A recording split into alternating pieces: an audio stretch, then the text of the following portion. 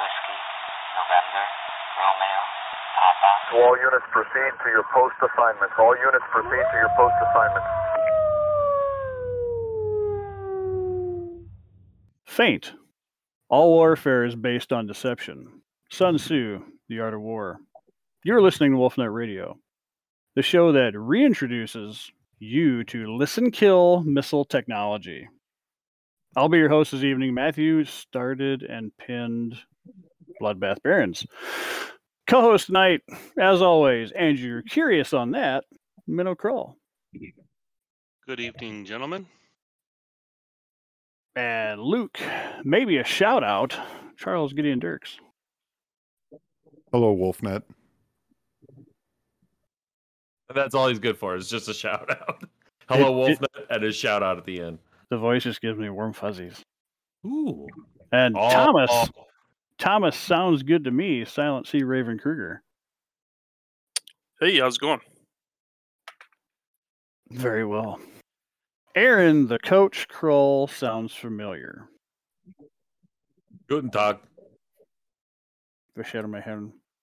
It was really bad. I was gonna have something in another, but Guten Tag is the first thing that came. I'm really bad at the whole. I know I started doing it every once in a while. Sprechen Sie Deutsch. Sprechen Sie Deutsch. Aloha. What? Konnichiwa. There. I hit 3 of them. I'm good for a year. And guest tonight, Sean, I do implants, Goolsby. Welcome to the show. Hello, everybody. Glad to be here. And Ben, Bourbon Ben, Kleinfelter. Good evening.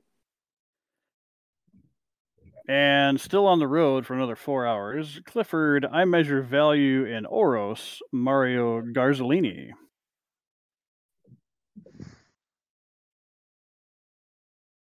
Hey, everybody. I'm on an underpass. I ain't working very good. Glad to be here. Sounds just like you nailed it. Hell's horses.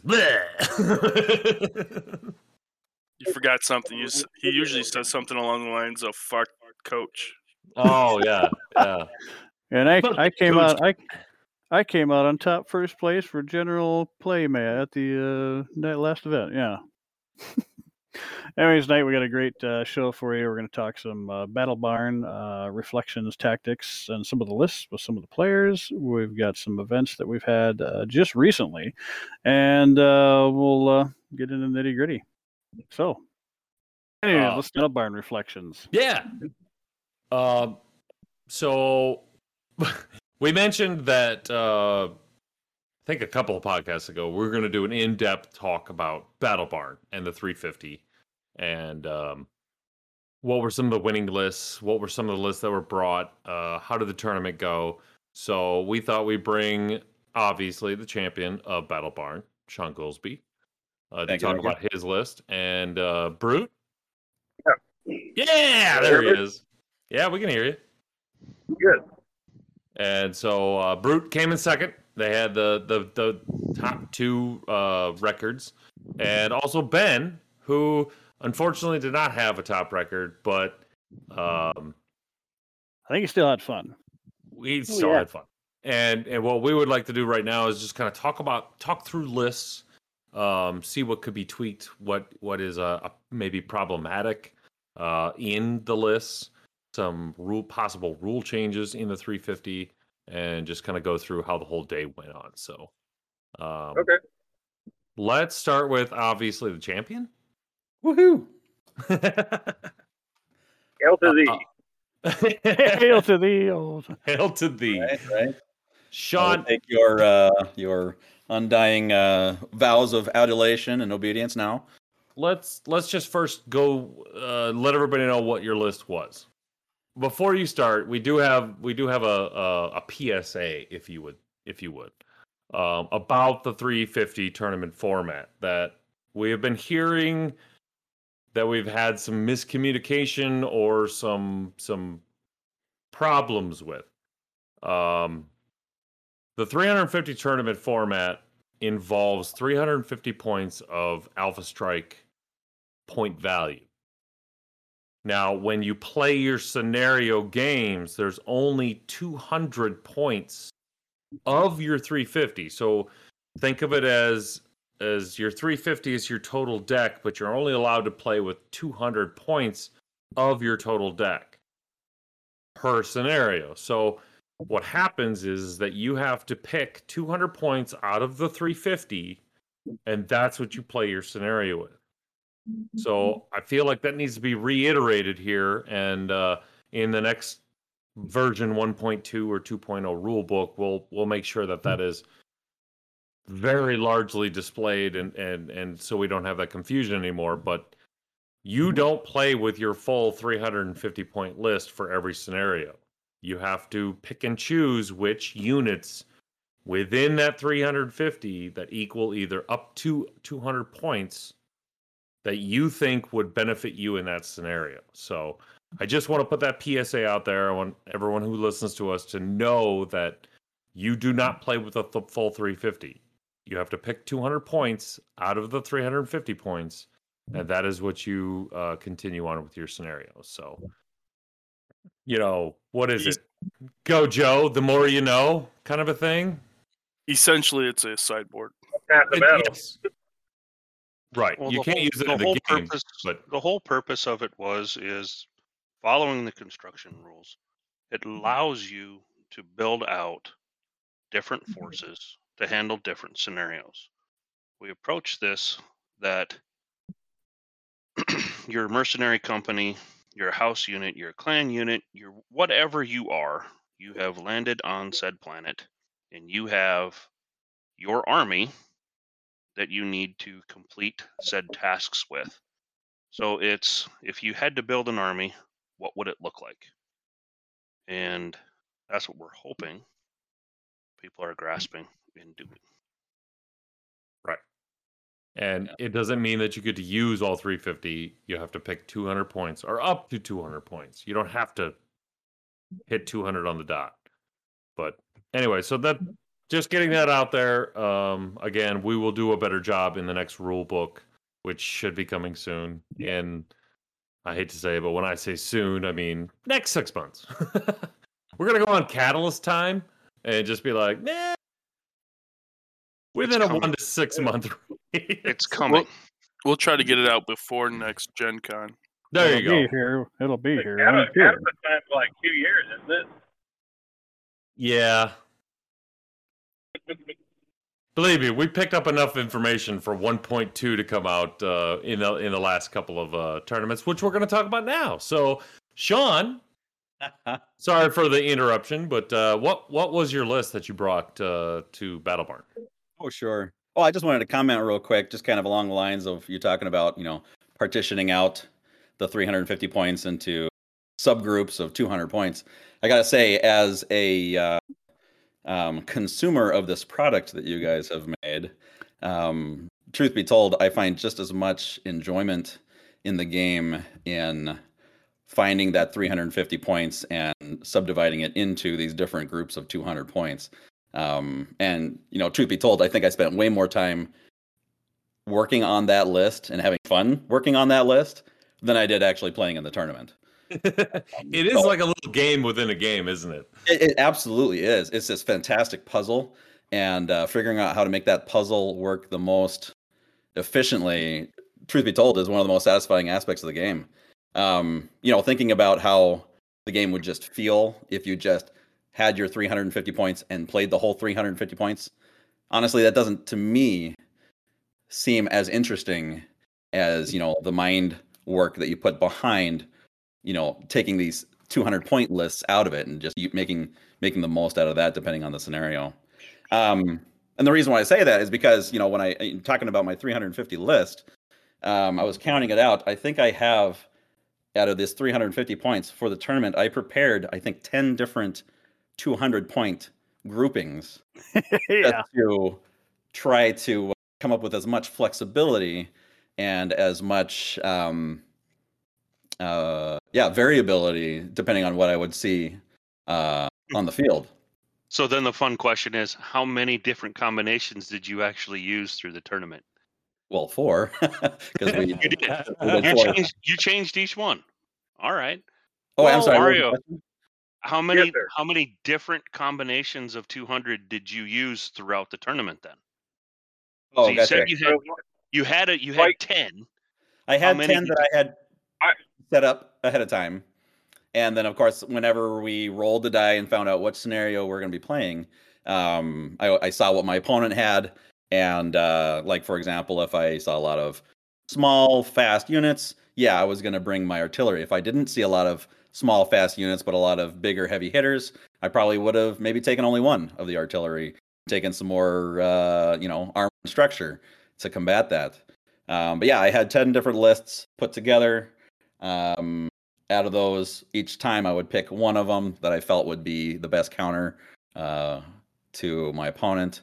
And I don't think anybody captured it on video or anything, but moments before going up against Mr. Brute, I actually made an 11th, kind of combined a few other ones because I was like, dang, he's got some fast stuff. This is what I need. Yeah, I was able to just on the fly just throw together another 200 pointer. In fact, I even have it. I don't know. You guys can see it on the screen, but yeah, I just took it out of one of the other lists. I have some of the units scratched out because they're not included. I didn't include are there. So you made an 11th hour decision against Brute, which is I did very For the interesting. championship game. On the championship game. Wow. Right. And may I say Now, that was one of the closest games I've ever played, and it really did. I actually listened to the live video stream again today just to kind of remember each blow by blow and listen to Coach Kroll, who, by the way, that was some pretty quality narration you had on the sidelines there.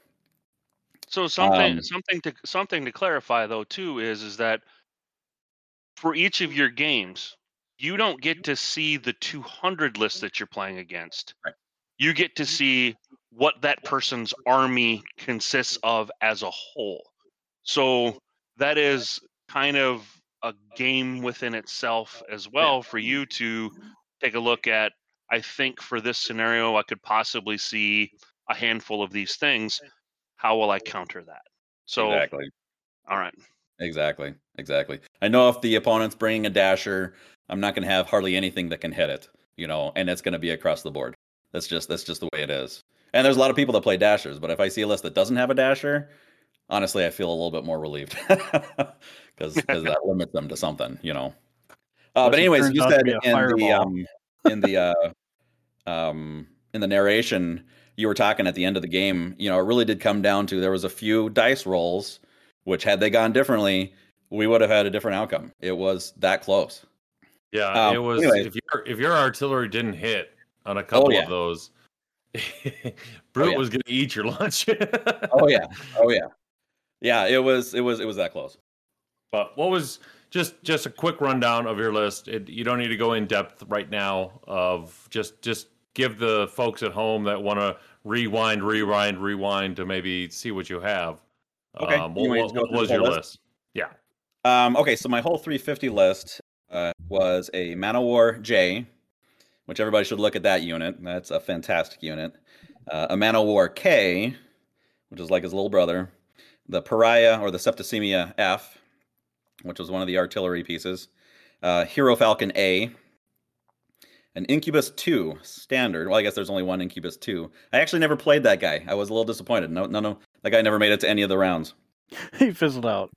Oh yeah, well, it's like my best painted miniature that I had on the table. Like a backup quarterback. Never actually picked one of his 200 lists, so he never made it on the table.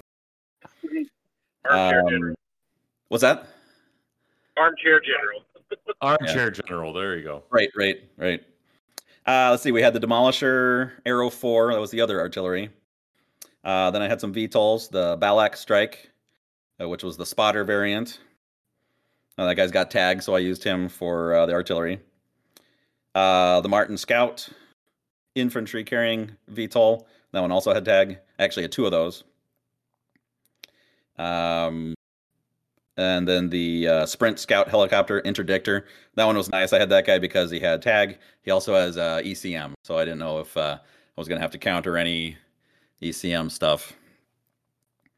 And then two field medics at 1 point apiece. Medics? Yeah, baby. Well, okay, so I really took those guys mostly for the rampage scenario. I know it's great to be able to drop off the infantry, and this 1 point dude can potentially destroy a 20-point structure over a turn and a half. And, so inexpensive. Right. That's a lot of potential bang for a single point. But they can also serve as spotters. Yep, you bet. And I just looked at your list and I just started laughing. I was like, in what universe would we ever see field medics on an actual competitive BattleTech like format? And I just started laughing. I was like, nobody, the guy who came up with the stats for field medic was like, yeah, my work went to good. I could just see a commander saying, there's no wounded. What else are you going to do for me? Like, I could call for fire? Do it. Make it happen. I can read a map. Shout out. I just love that part of your list because it was like so out there, but I got it, right? They're 1 point. Why not? Right. But effective. Right. Yeah, there was a lot of skill manipulation on my list. I don't want me to talk about that at all. My artillery, I bumped up to skill 2. Honestly, I don't know that artillery can do anything at any skill less than that. And even as that is, the best roll you can possibly get is 6 to hit. With tag. Without tag, I think it's a 7, right? Yeah, you're basically loading up all of your points. I mean, you're taking extra points. Oh. You're upping your artillery to 2. Oh, everything just to get a 6 to hit. Now, granted, 6 to hit is good. Oh, yeah. Sean, you and I both know as artillery guys, we miss a lot on 6s. Oh, yeah. Yeah, what is that? That's only a like a 72% or something like that? It's not great, but yeah, if you're going to put all your eggs in a basket, you need to do that. Exactly. So count that out a minute. So you have artillery unit that's stationary, and it's firing at something with a tag unit. Count that out. Okay, so starting at skill 2, remaining stationary, you get a -1 to hit, so that takes you down to 1. It's a artillery strike, so that adds 4, so that takes you up to 5. It's an area effect, so that takes you up to 6. Wait, I'm missing something. Fire. Indirect fire. Yep. Thank you. Indirect fire takes you 7. Then with tag takes you back down to 6. Okay. Thank you. There's a lot of moving pieces there. Yeah, a lot of. I had to read the artillery section of the rulebook numerous times to make sure I knew exactly what I was supposed to be expecting for my rolls. I think I can pretty much recite that entire paragraph and a half by memory. Right. But it is a lot. It is a lot. And those guys are expensive. Like you talk about cost. I mean, look at the Septicemia F. All right, that dude costs 62 points. 62 points, and his stat line is 0-0-0 for the bracket damage. All he does is the two tubes of artillery. Now, for 62 points. Again, they have the ART. I believe it's IAS. Yeah. No. Yeah. IAS 2. Yeah. So what that means? Clan. Well, clan IAS everything, but artillery clan 2. Well, what that means is they can shoot 2 arrow 4 shots. Now, if you designate another target, I believe that adds a +1. As a secondary target. So if you're shooting at the ground at a second location? Yes, if you're shooting another point of impact. Gotcha. That's a +1. So I'm not positive, but I think that was clarified, and that's an answer on the Discord, and I think that is actually not true.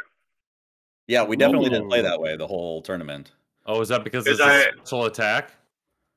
Well, so you got your artillery strikes, but they're considered a special attack, and therefore, because it's a special attack, and this was NC Kestrel that wrote this, not saying verbatim, but because it's a special attack, you're like, say your demolisher there, I think did 1 damage outside the artillery missiles. It wouldn't suffer a penalty to shoot, and that was my mistake. I thought it did. I was the one that brought that up during the tournament because I thought Right. I do remember you're that. making you're attacking 2 different locations. Therefore, it would be like 2 different targets. You should get a +1. But I have since been told I am incorrect. So the one case that it did apply though was when I was shooting at his cluster of overpowered infantry or battle armor. And I shot with I shot with the demolisher, and it has the 2 tubes of artillery, but it also has a basic attack, just a 1 at a medium range. So when I shot with the 2 tubes of artillery at normal skill, and then when I shot directly at his battle armor with his regular attack of 1, that one incurred the extra +1 to hit because it was firing at a secondary target because I was shooting at the battle armor instead of at the ground underneath him. Yeah. That makes sense. And again, right now, just a preface for everyone listening right now, we're finding rules that were never play tested or even thought of with this format. So some things need to be clarified, and the people at Catalyst are doing their best to do what they're doing. We're at the behest of whatever rules they come up with. So, but yeah, as of right now, is there a ruling on that? I guess. See, and my understanding of that whole conversation point was we were kind of talking about 2 different things. When we started that conversation, Sean was talking about launching 2 tubes of artillery and having a point of impact for artillery at 2 different locations, not mixing weapons fire and the special attack for artillery. So the question still remains that if you have 2 tubes of artillery and fire at 2 different points of impact, do you incur the secondary target penalty? We kind of switched gears during that conversation, and well, I do know. Oh, so go ahead, Charles. Oh, that's what Brute was speaking to was Kestrel clarified because you get the +1 when you are splitting your dice pool from either multiple attack roll rules or special pilot abilities, that sort of thing. There is nothing in the artillery rules saying you get a +1 for doing more than 1. So there's it just doesn't apply because we're conflating the multiple attack rolls rule with artillery, and they're 2 totally separate rule sets. That's interesting. Okay. But I do know that you are not allowed to target more than 2 different targets, right? Well, you only have 2 shots. Well, no, I mean when you pull your weapons fire from your pool of dice, you can only choose up to a secondary target. Now you have a weapon attack, not artillery. I disagree. Attack, right? You have your weapon attack.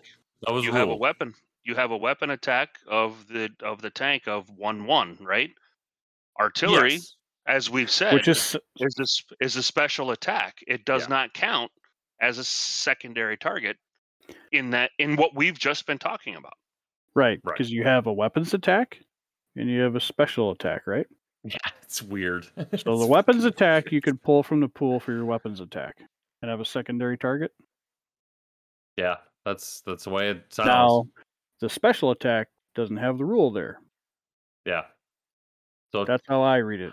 I guess technically, if you wanted to, you could shoot if your demolisher had a 2 whatever, you could shoot 1 target, another target, and then point of impact. You could have 4 different targets and only incur incur only a +1 during your weapon attack phase for the secondary target. It's a pile of skill 2 demolisher. It's a pile of skill. How that physically could happen. It's a pile of skill 2 demolisher. They should probably be able to do that. They can do whatever they want. So anyway, was that the end of your list? A long event to get to the end of this. Yeah. Yeah. Right. Sorry. That was my list. Yeah, that was my list. Oh no, I was just talking about skill increase. I increased the artillery to 2. I decreased the Martin VTOLs to 7, and the sprint was to 6. And again, I already said the field medics were at 5. Everything else was 4. So yeah, just I played around with the points just to make it fit into the 350. A couple skill increases, a couple skill decreases, and it all fit beautifully. Awesome. Brute. We lose Brute again. We left Brute. And this will be interesting. Oh, there he is. I had tanks. And then he's not there. I had tanks and lots of tanks. He'll reconnect. There we go. All right. Take it away, Brute. Okay, my list was pretty awful. Just ask virtually anybody that had to play against it. I took a WolfNet themed list and based it around tanks and battle armor. I used a pair of standard Oros, a pair of the Streak version Shodan tanks. I used a pair of Saladin cargo transports, a pair of Epona E's. I used a pair of Ironhold Fire battle armor, and I used a pair of Tortoise 2 battle armor. And I didn't check my list before I turned it in, and I forgot to put a second mech on there, so I ended up going with like a 330 instead of a 350. And I had a Fire Moth that I threw in there. So, shorted myself, but that really didn't make a difference. So how many different sets of 200 did you play throughout the tournament? Well, 5 different sets. Kind of like Sean's right. You know, it's that doing that puzzle of figuring out how to piece everything together is part of the fun. I did enjoy that. I spent a lot of time in the car, so I was sitting there doing calculator math. But I came up with basically 5 different lists for different kinds of scenarios, and I only ended up playing 2 versions. Okay. And that included the game with Aaron also. So for over 5 games I've played, I only had 1 game where I changed up my army. Okay. And that was the King of the Hill match where I needed a little bit of weight. So I threw in I dropped I threw in the Shodans and dropped the Eponas. Okay. But otherwise, I pretty much ran as Aaron dubbed it, Blitzkrieg Force, using my fast transports to get my battle armor, out into an effective fire position, and use my Fire Moth to get my. Oh, I forgot I took a gnome. I used gnomes, and I used the Fire Moth to get my gnome out into position also, and then use the 2 opponents to kind of flank. You ran all the way across the board, like you went from corner to corner without dash. When I played Sean, I sprinted my Fire Moth with the gnomes mounted on it from one side of the board to the other to get to his vehicles. That was the first of multiple times where I crapped my pants during that round. Yeah, I was hoping that I could get close enough he wouldn't be able to effectively use his artillery, because I knew, fast artillery that TMM doesn't matter, and it maybe screwed up and scattered, he might hit himself. That was the best I could hope for. For a big guy like yourself, Brute, you really do like to play on the other guy's side of the table. I do. Very intimidating. Yeah. Mind if I come over to your side to move? I'd like to be right next to you. That way you can see what I'm rolling. Who was that? Was that Sean? Was that your boy Simon when we were at Rumble on the River and he was playing Mario again for the championship game? And the kid Simon came over was, to his side of the table and said, "Hey, Brute, you got to move over a minute. I got to move." I thought that was baller. I saw a fantastic and demoralizing tactic, and I adapted it and used it myself. Excuse me. Yeah, you need to move over so I can roll my dice in your own dice. So would you say part of your tactics is the psychological warfare portion? There's a big psychological factor to Alpha Strike. I mean, a lot of people don't realize that. I've never seen a Shodan before. That those Shodans are absolute monsters. They are. And unfortunately for Ben, when we did the, I have no problem, going a little bit more into depth on my army because, after today, 32 people saw it. So, not a secret. Secret's out. Yep. Yeah, it's not a huge secret. The Shodan streak models are frigging monsters. At medium range, they dish out 7 damage. At short, they do 8. They have a turret system. They can hit you in any direction. If you get on my rear, I'm still going to hit you for 7. So, close at your own peril. And I made it. Do what? How fast do those guys move? They move 8. 10 inches? 8 inches? 8 inches. 8 inches. 8 inches? Yep. That's fast enough, man. Yep. Yeah. I can keep up with most Intersphere heavy mechs. They can sprint for 12. They can sprint for 12. That's right. Don't do that, though. Sometimes you have to. Them, yeah, sometimes you do. I sprinted all my vehicles at one point or another to get them into positions. But when you take a Shodan that can throw 7 damage at medium and you couple them with my battle armor kill team, 1 BA does 6 damage, 1 BA does 7 damage. So then I'm rolling up with a kill team that can throw 20 points. And I have 2 of those. And I don't care what your TMM is. Something's going to hit.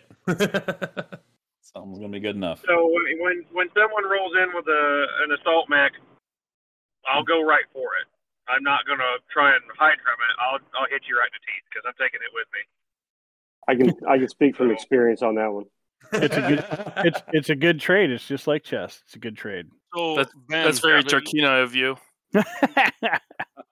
So Ben's here. We got one more guy to give. Well, Matt, you also played, so we can, if you wanted to talk about your list too. But Ben, what did you bring? What worked and what didn't?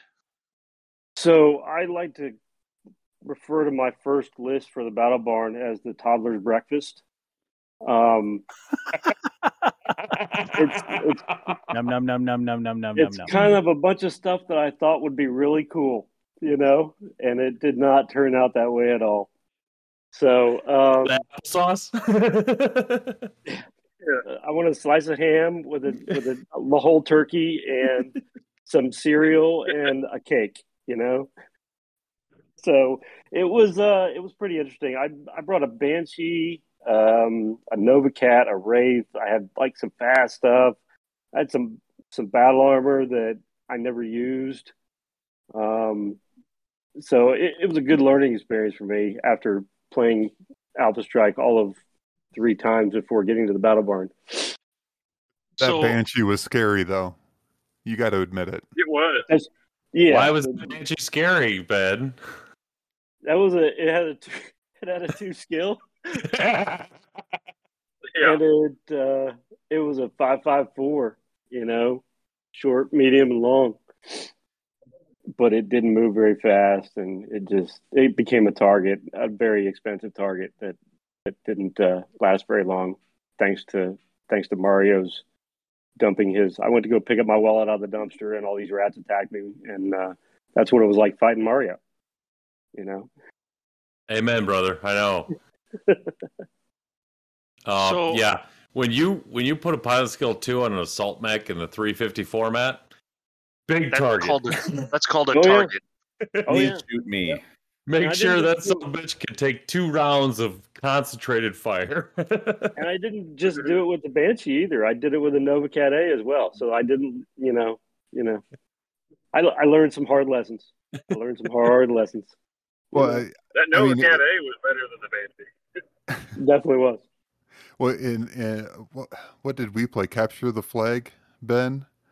Yeah. Trying to remember. And that was solely I had enough units to contest all the flags against all your hover because I wasn't going to shoot at any of them for 2 turns because I would just spent those 2 turns just shooting at the Banshee. So like in a way it worked. I just had enough units to occupy your units while I did that thing. Otherwise you would have had all the flags because I had 0 attention to anything but the Banshee. Yeah, it'll do that. It's a scary little beast at a skill 2, but it's not really worth the point value. What was the point value on that bad boy? 71. Oh, 71. Folks, that's expensive. That is a pricey little fella. In the 350 world, that's expensive. Even at a 4 skill, he's like 49. That's not so bad. I could do 49. But he's slow. He's slow. That's a big problem. Just slow. My new list that I'm playing with, I got a 60 pointer that I'm putting down on the table. So I won't change ever. I look forward to killing it. Oh, jeez. So Ben, we know yeah. we know how Sean and Brute's list worked out. How did your list work out? No judging here. Again, this is your 3rd Alpha Strike game or tournament. What was your thought process going into making the list? Let's go that route. Like I said, it was the toddler's breakfast. It was just a bunch of stuff that I had painted up decently that I thought I could put on the table. And I said, let's try and fit all these in here and kind of make them work. And I'm like, all right, I guess that can kind of do that and that can kind of do that. So I kind of made the list to be very versatile, but it just wasn't versatile enough. I had a lot of fast stuff. I had a Wraith, a Drillson, a J. Edgar, a Gabriel, and then I had a Bandit to haul 2 points of infantry around. So I'd never even put the Bandit or the infantry on the table, the whole entire battle barn, because I don't think we did Rampage at all. So let me ask you this question. We did Rampage, didn't we? Yep, We did Rampage, yeah. We did. Then I might have just put the elementals down. I don't remember. After seeing how Mario used his list, do you have a new tactic on how to use hover and infantry now? Yeah, if I want to bring more infantry in, and I've got to get more familiar with a lot of the new designs. Like he dumped a bunch of stuff out there, and I don't even know what it was. I have no clue. Join the club. Where'd you get that at? That's cool. What's it do? Oh, ow, that hurts. He deep dived on the MUL pretty hard on that one. So a question that I have for you 3 is, how important has it been to play the scenarios more than once? And we'll start with Sean. Oh, geez, man, more familiarity with the scenarios, better for sure. One thing that has become crystal clear to me, through playing numerous tournaments, and playing with a lot of different players, the terrain placement is one of the most important aspects of the game, where you set up your terrain. This is one thing that Brute is particularly good at. Is being able to play the terrain to his advantage. Because it's more than one thing. It's both playing the terrain to your advantage and to your opponent's disadvantage. And the different scenarios, I think one of the best things that comes from practicing the scenarios is the different ways in which you use terrain to benefit that scenario. Okay. So yeah, that's my answer to that. Mario? I think that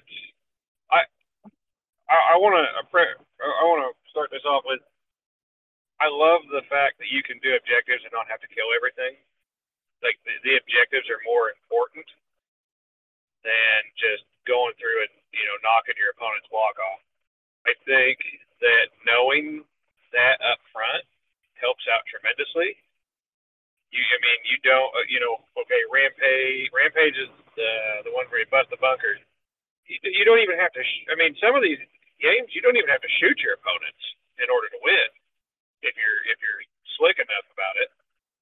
So, I think, I think that playing the objectives in advance, or at least having some familiarity with it, really helps you. And I appreciate the compliment, Sean, and he is right. Terrain placement is a game all itself, and when it comes to the objectives, having some familiarity to help you better place the terrain is also extremely important.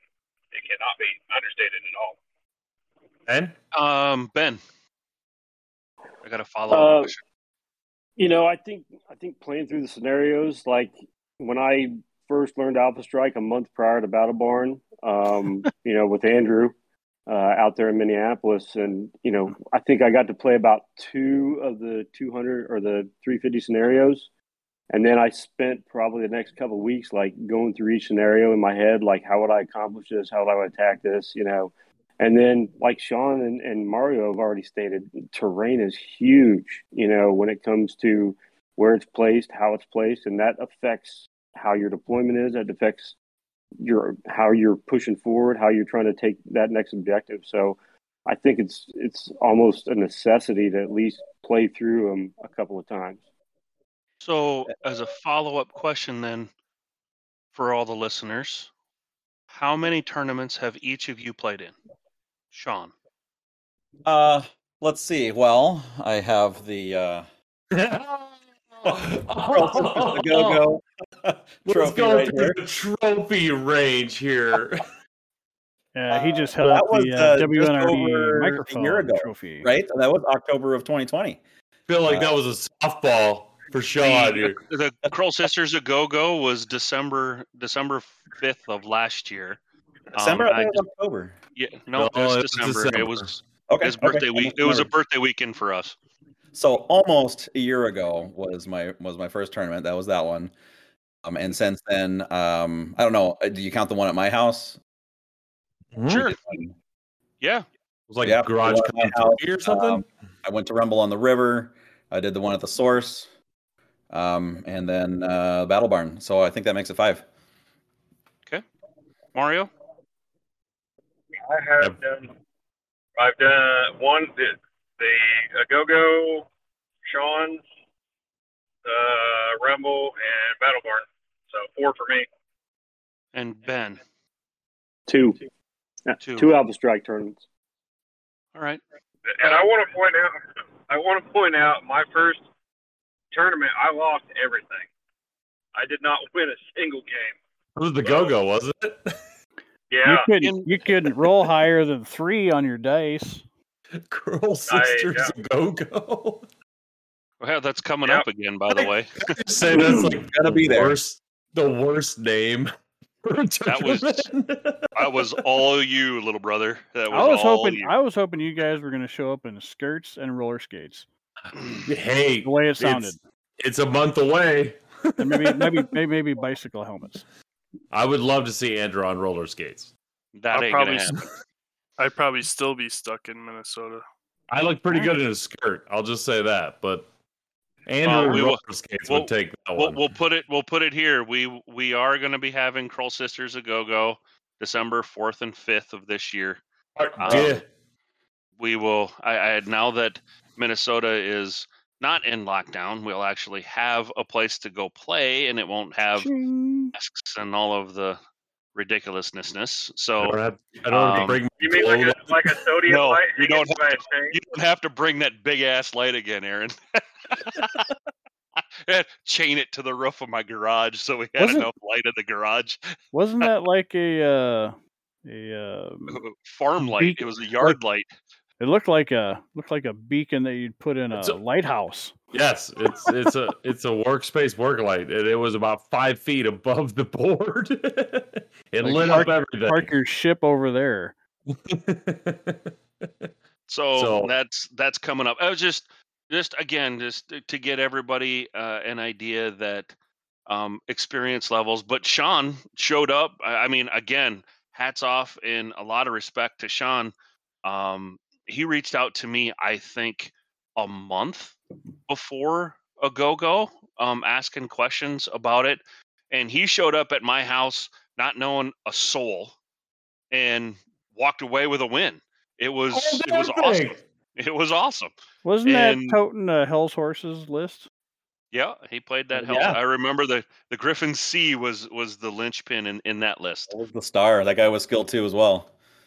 Yeah. I feel like we have to mention that Tommy has to go take a shit. I'm sorry, Tommy, but that's podcast worthy. So you will not hear from him for the next 5 minutes. All right. Yeah, may I just say that that was, especially considering the time, that was the heart and the heat, COVID paranoia, and showing up. You guys were absolutely awesome. That night was tremendously fun. Can't believe that was less than a year ago. Yeah, how many games have we played, or that I've been around with you? You and I have yet in a year. I have never played Sean in an Alpha Strike game. Right? Yeah, that, and we're gonna get to it later. But that game at the Source Friday was our first game together. Yeah, that was our first game. Now, is that because Andrew's too scared of Sean, or it's just like no? It's because I've been running everything. No, he's always been running everything. He's always been the odd man out, just enabling and empowering everybody else to have a good time. Sean, I'm just saying, like, Andrew came to town. He's like, we've never played an Alpha Strike game before. And then he came to town, and then I kicked his ass twice in a row, and he's like, you didn't kick my ass. You beat me. You kicked my ass one game. The first game, I screwed up. You didn't beat me. I screwed up. Yeah, believe all you want, little boy. I hear a cousin challenge coming. Tuno. Fuck that guy. Sean just told me I'm too good on the microphone, so I'm probably never going to play another Alpha Strike game again. I'm just going to. What, just like your Mech Warrior Online, you 1-2 and you're done? I'm dick. Exactly. 100%. 100%, baby. I'm going to get a jack. So does that mean when we get our challenge from Catalyst lined up, you're not going to play? Oh no! One. Special events, I have to. Special events, I have to. Bob Hope didn't play every comedy room, but when he had to, he did. I don't know. I'm kind of a fan of consistency instead of showboating. So anyway, that's him. He's all showboat. Big fucking mouth. I'm just gonna say, if you get to play Catalyst and Alpha Strike, I want in. I got a list that'll do a lot of damage. I'm gonna start sharpening my meat hooks.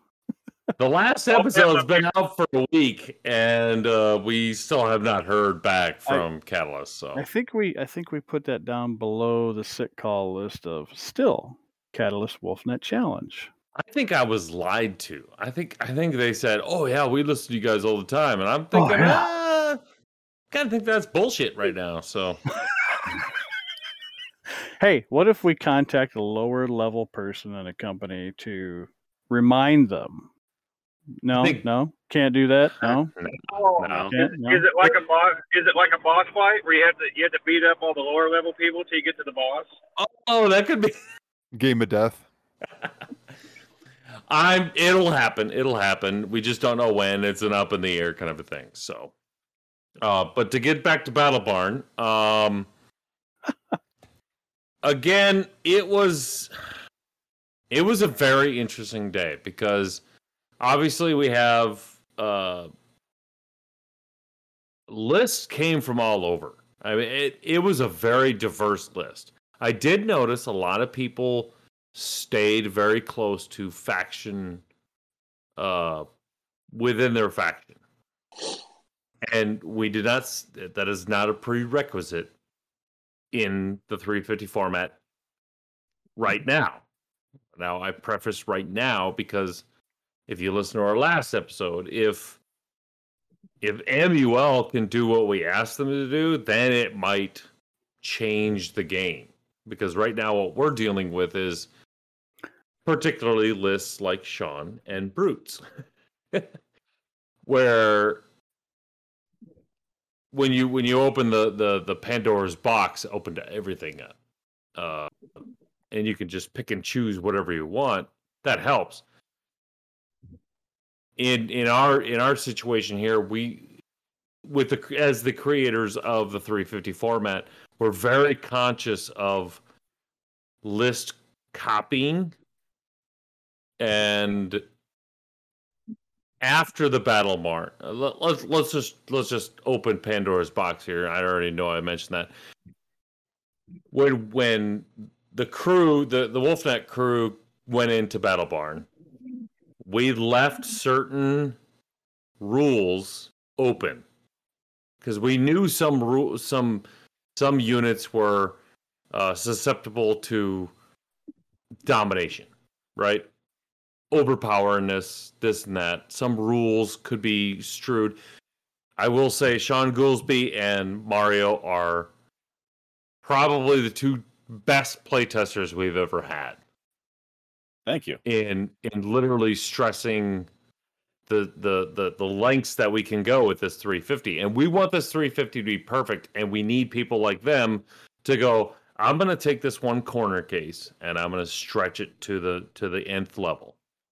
Now, they both did this in this tournament, and I'll let Sean explain where he took it to the nth level in this tournament. Well, that would certainly be the artillery, I guess. Mm-hmm. The limitation has always been 2 units of artillery, and it never really specified, how many tubes each unit could carry. And I extensively searched MUL to find out who carried the most artillery, and yeah, it maxes out at 2. There's nobody else that has more than that. So yeah, that gives you 4 shots of artillery, 4 options to drop 2 damage.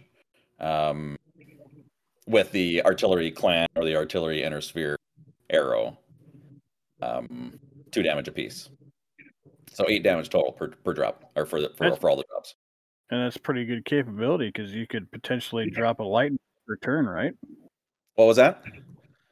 You could potentially drop a light mech per turn, right? Oh. Yeah, well, yeah, depending on the size of. Yeah, absolutely. Firing on a big one, you could drop a big mech. I mean, anything up to 8. That could drop mediums or heavies, even depending on the heavy. If you're rocking a clan heavy Omni-Mech, I mean the structure's usually only 3. So depending on what the armor is. Right. Yeah, and maybe for people who haven't played for long, but the thing to know about artillery is that there is no range limit, either long or short. You can shoot literally right next to you, as long as you're not in base-to-base contact, and you can shoot the absolute far corner of the board. It doesn't make a difference for your dice roll. Actually, you bring up a good question. Can you still shoot artillery in base-to-base contact? Oh, you can't. Oh, you can't shoot. I don't think so, because you can't. Well, special attack. Special attack. Sure. So anyway, point of impact. Argument for that. I was going under the assumption that you could not. Yeah, you're targeting a point of impact, so it's not the point of impact is not base to base. So technically, you can. All right, man. You got it. You can shoot a unit. It's just you can shoot the ground. You can drop it on yourself. It's really, really scary. Right? How embarrassing would it be to hit yourself with your own artillery blast? Hey, if it kills all the BA hanging on you, it might be worth it. Maybe. But that would be direct. That would be direct fire and not indirect. So that calculation would be much different. Sure.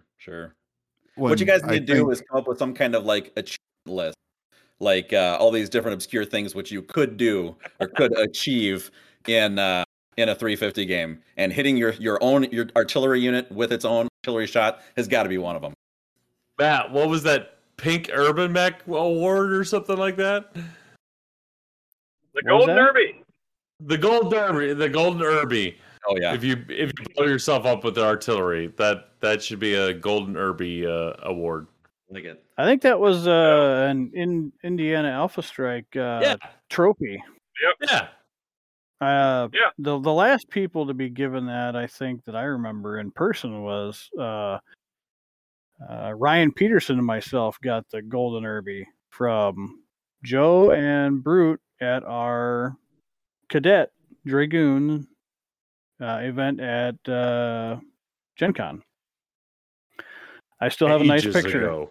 I still have a nice picture of that. Brute, what would you say? What would you say your list overcompensated on? Oh, my list was all about speed and firepower. I have very, very weak units, but my whole basically my theme was, go fast and hit as hard as possible. So I would use my units. I would use the Saladin hover tank is typically carries an AC-20, so you do like 2 or 3 damage. But the Clan Saladin is a cargo transport, so I feel like using cargo transports to transport infantry is, I'm not a fan of that, but I used it because I took 2 large squads of infantry and put them in each of the Saladins, and then was able to move, two sets of infantry that could do 13 combined damage, 16 inches across the board, in wherever I needed to get them. And those 2 infantry kill teams, at 13 damage, I'm taking heavies and assaults down, head to head. So, and it's pretty brutal. Well, I think that was the real strength of my force. Yeah, I think what Brute kind of stumbled across, in my own reflection, is kind of the taking advantage of the way PV is calculated. Because like the Saladins don't attack, so they're cheaper because of that. And then when you pair that together with battle armor that doesn't get TMM because they barely move, you end up with kind of the best of both worlds. You end up with an 18-inch move, like insane amounts of attack. Whereas if that was one unit, that'd be like 70, 80 points, something that moves 18 inches and drops 13 damage. But because it's split up over 3 units, now it's only like, what's that trio cost you, Brute? One of the, as I call them, one of my kill teams was, 22, 23, so 45, and I had my Saladins actually scaled back to 5s, so 53 points. 53 points for a grand total of 6 armor, 6 structure, and 13 damage medium range. Yeah. So basically what it is, and those Saladins don't have infantry transport, they have cargo transport. Correct? That is correct. So Now, I was exploiting the CT to IT rule. Right. And that has been up for discussion a lot. The CT to IT. Now, I don't know if it factors into PV, if it is IT or if it is CT. I don't know the inner workings of that, but there are units out there that are able, because of the rule, and the rule is as written and confirmed, that CT equals IT. Now, Some of you may be saying, what is CT and IT? CT is cargo transport, which is units that are allowed to transport this many tons of cargo. Well, the rule states that it is across the board equal to infantry transport. So if you have a unit that has CT 10, that means that they are also able to transport infantry up to 10 tons, or up to a point value of 10. And it has been an ongoing conversation, not only here, but on the Discord and everywhere else, of, is that fair? Because CT transports are considerably less than IT transports. And it's been a topic of conversation that, do we allow CT at all? Do we allow the transfer? Do we do this? Because, and I bring this up because Mario's list, which has been dominant, it is a very, very effective list. Now, I will note that I know from Mario that you can basically replicate your list with IT, correct, Mario? I can. I'd have to make some changes, and it would reduce some of its firepower, but I could do it. Yeah. Okay, so he could at a cost replicate his unit, but CT to IT is a kind of what I would say a hot button topic, because it's in the rules, but at the same time in our format it abuses the rule. So I just want to put it out there. We haven't made a ruling one way or the other, but I'm just saying that we are looking at it, and it is problematic. I will say that. Will everyone else agree with me there? Yes, I would agree. Because I know, Sean, you've been putting that big implant brain of yours towards the CTIT thing. We're just going to let everybody listening wonder what kind of implants that I do. That's the whole plan of this entire podcast. Not going to say. But have you dabbled in that world? Which world? The CTIT? I have not dabbled. No, but I do notice that you already said it, but I've looked at the kind of transports that have the larger infantry capabilities. They are quite costly. The point value is much higher. Right. For units that are combat effective, not just a transport. Sure. I'm talking fast infantry transport at high numbers. Because if you need, like, I don't know how much infantry transport he needed, but let's say it's 10. You can find a lot of cargo transports. I don't know about a lot of, but certainly more fast-moving cargo transports for cheap than you can find fast-moving infantry transports for cheap. Right. You can get. I think there's a couple VTOLs which get the movement modifier of 4, but they usually have like a infantry transport of like 1 or 2, and that's about it. And I don't think you could carry either one of like the battle armors which he was using. No. Something like that. You just can't. No. But it is, like I said, it's an edge case problem, but it is a problem. So we are looking at it, and a ruling will be made. And when I say a ruling, what we're doing, when I encompass, the great thing about what we do here, especially with the 350, and we run all these tournaments and we do all this stuff, is we're collecting data. And what we are doing is we don't necessarily want to neuter or ban an entire list, but we want to make sure that we can have the most even pool.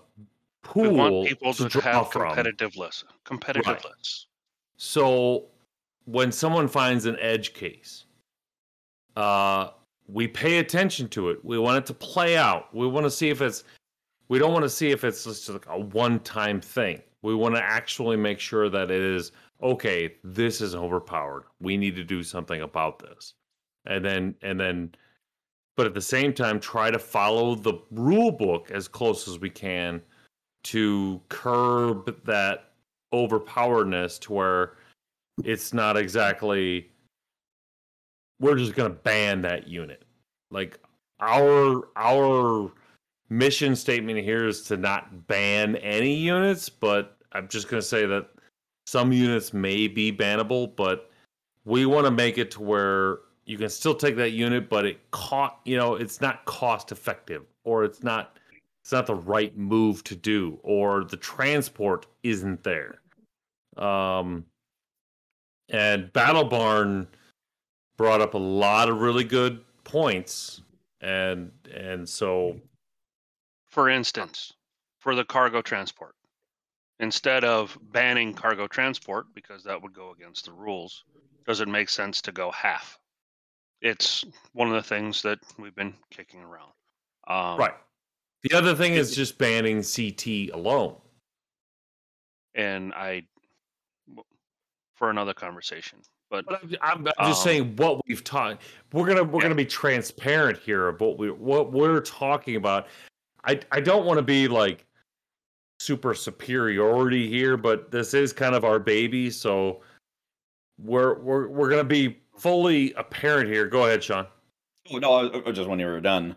But I was gonna say, one of the things I think also might be worth discussing is the fact that, Mr. Brute is one of the top players in this group, and certainly the group probably across maybe even the world at this point in time. Since there's this 350 is catching on, it seems so. But I'd be interested to see if less experienced players could use, like the CT to IT exploitation. I'm using air quotes. If they would be able to use it to the same effect. If the fact that he was able to do so well using that rule was a product because the rule is broken, or just because he's a dang good player. I think it's hard to separate those two. I'd be interested to see if somebody with very little experience and maybe isn't as good of a player could then artificially play the game better by using, again, air quote, exploiting this rule set. It's difficult to differentiate the two.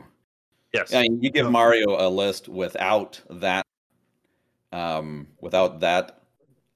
to IT, and he's still going to do really well. Oh, he's fucking garbage. Right. What are you talking about? But that's no. But I think that's a very valid point, and that's where we as a group are cognizant of it, because what we don't want to have happen is everybody thinks they have to play the Blitzkrieg list in order to be competitive.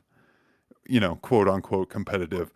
We would rather have people bring their own twist, their own idea, and not think, I either need to bring 4 tubes of artillery or tons of CT with all the biggest battle armor I can find, right? Like that's not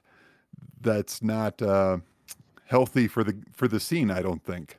Right. Well, once you see that start to happen, that's when I think you have that conversation. This is when we have to do something about it.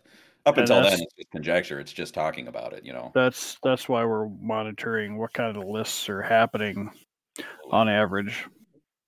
Well, so we're getting into something, and I'm going to follow in Charles's footsteps here and get on a soapbox. The errata came out, and I'm quite disappointed in how we've decided that we're going to do rear attacks now. Alpha Strike has always tried to say, well, we have to do it this way because of Classic. Well, rear damage now gives you an extra dice roll. When did I get an extra attack because I'm in the rear? That does not make any sense. Through the conversations that we've had, I would really like to challenge Catalyst to, from now on, if you're going to make a change, be it data driven, not just because you feel you have to or because this needs to be done. Play testing needs to be done. And there are a lot of people and there's a lot of groups out there that feel their best, their homegrown way of doing something is the best way to solve it. I disagree. And while I know that we're not the say-all be-all, we have a fantastic player group. We have a big group of people, all very like-minded. I really dislike the fact that all of a sudden you get an extra die roll if I'm rolling from the rear. That does not make any sense to me. Just for the folks at home who maybe haven't read the errata, when we came out with the 350 rules, in order to meld multiple attack rolls with abilities or game situations that increased damage, such as narc or rear shots, we ruled on the side of if you do a damage, you get the bonus damage. To kind of tie it back into the way that the rule is written for narc or rear damage of you do one additional damage. The errata that came out, the push is that you roll all damage. So if you would get an extra damage under multiple attack rolls, you would, if you would normally do 3, you roll for 4 damage. You don't roll for 3, and then if you hit, you get a second bonus damage on that first hit. So it just changes it so that you may get that extra bonus damage in the rear arc. You actually have to not roll. get. Gotcha. Yes. You have to roll Which- for the extra damage. Which, Right. Sean, we played Classic on Saturday, which is what Alpha Strike is supposed to be based off of. That's what we've heard from everyone.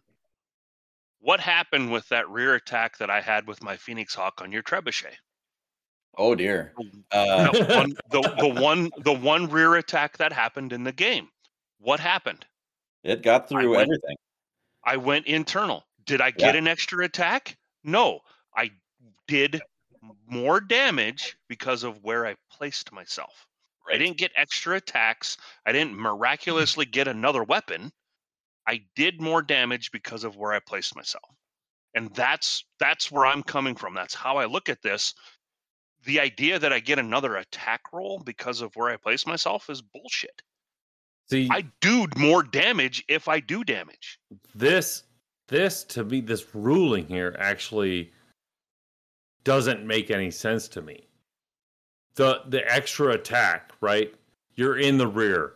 Your rear armor is more susceptible. The additional damage makes more sense to me than, apparently I get another weapon system to randomly roll to see if No, you should reward someone for getting in the rear. Because in Alpha Strike, believe me, getting in the rear of in Classic is harder than it is to get in the rear with Alpha Strike. True. Yep. And in Alpha Strike, I'm like, I did my job. I called them out on their bad move. I'm in the rear. It just makes sense to me. I mean, I know we don't want to. On this podcast, we have said Alpha Strike and Classic are two different things. But in this instance, I'm sorry. With everything watered down in Alpha Strike as is, that is a bonus for. I mean, that should happen automatically. Hey, you look at Sean and Ben. You guys can speak to this. We're going to get into that segment here in a little bit. The part that irritates me tremendously with Alpha Strike is terrain has basically been negated in the game of Alpha Strike versus Classic. Right. There is no reason to take trees, which is in modern warfare or any warfare for that matter. That's ground you want to take. Water's been neutered. I do not understand why in water we already have bogged down rules in place where that skill comes into play. If I take damage and I fail my skill roll, then I take a crit. That seems to play and fit the game a lot better than you automatically take a crit. That's horseshit. Now water is completely unusable. It there's no reason to go in the water at that point. Right. They have done everything they can outside of partial cover. They've taken every terrain feature from the game and negated it, or there's a penalty. There's no reason to take trees.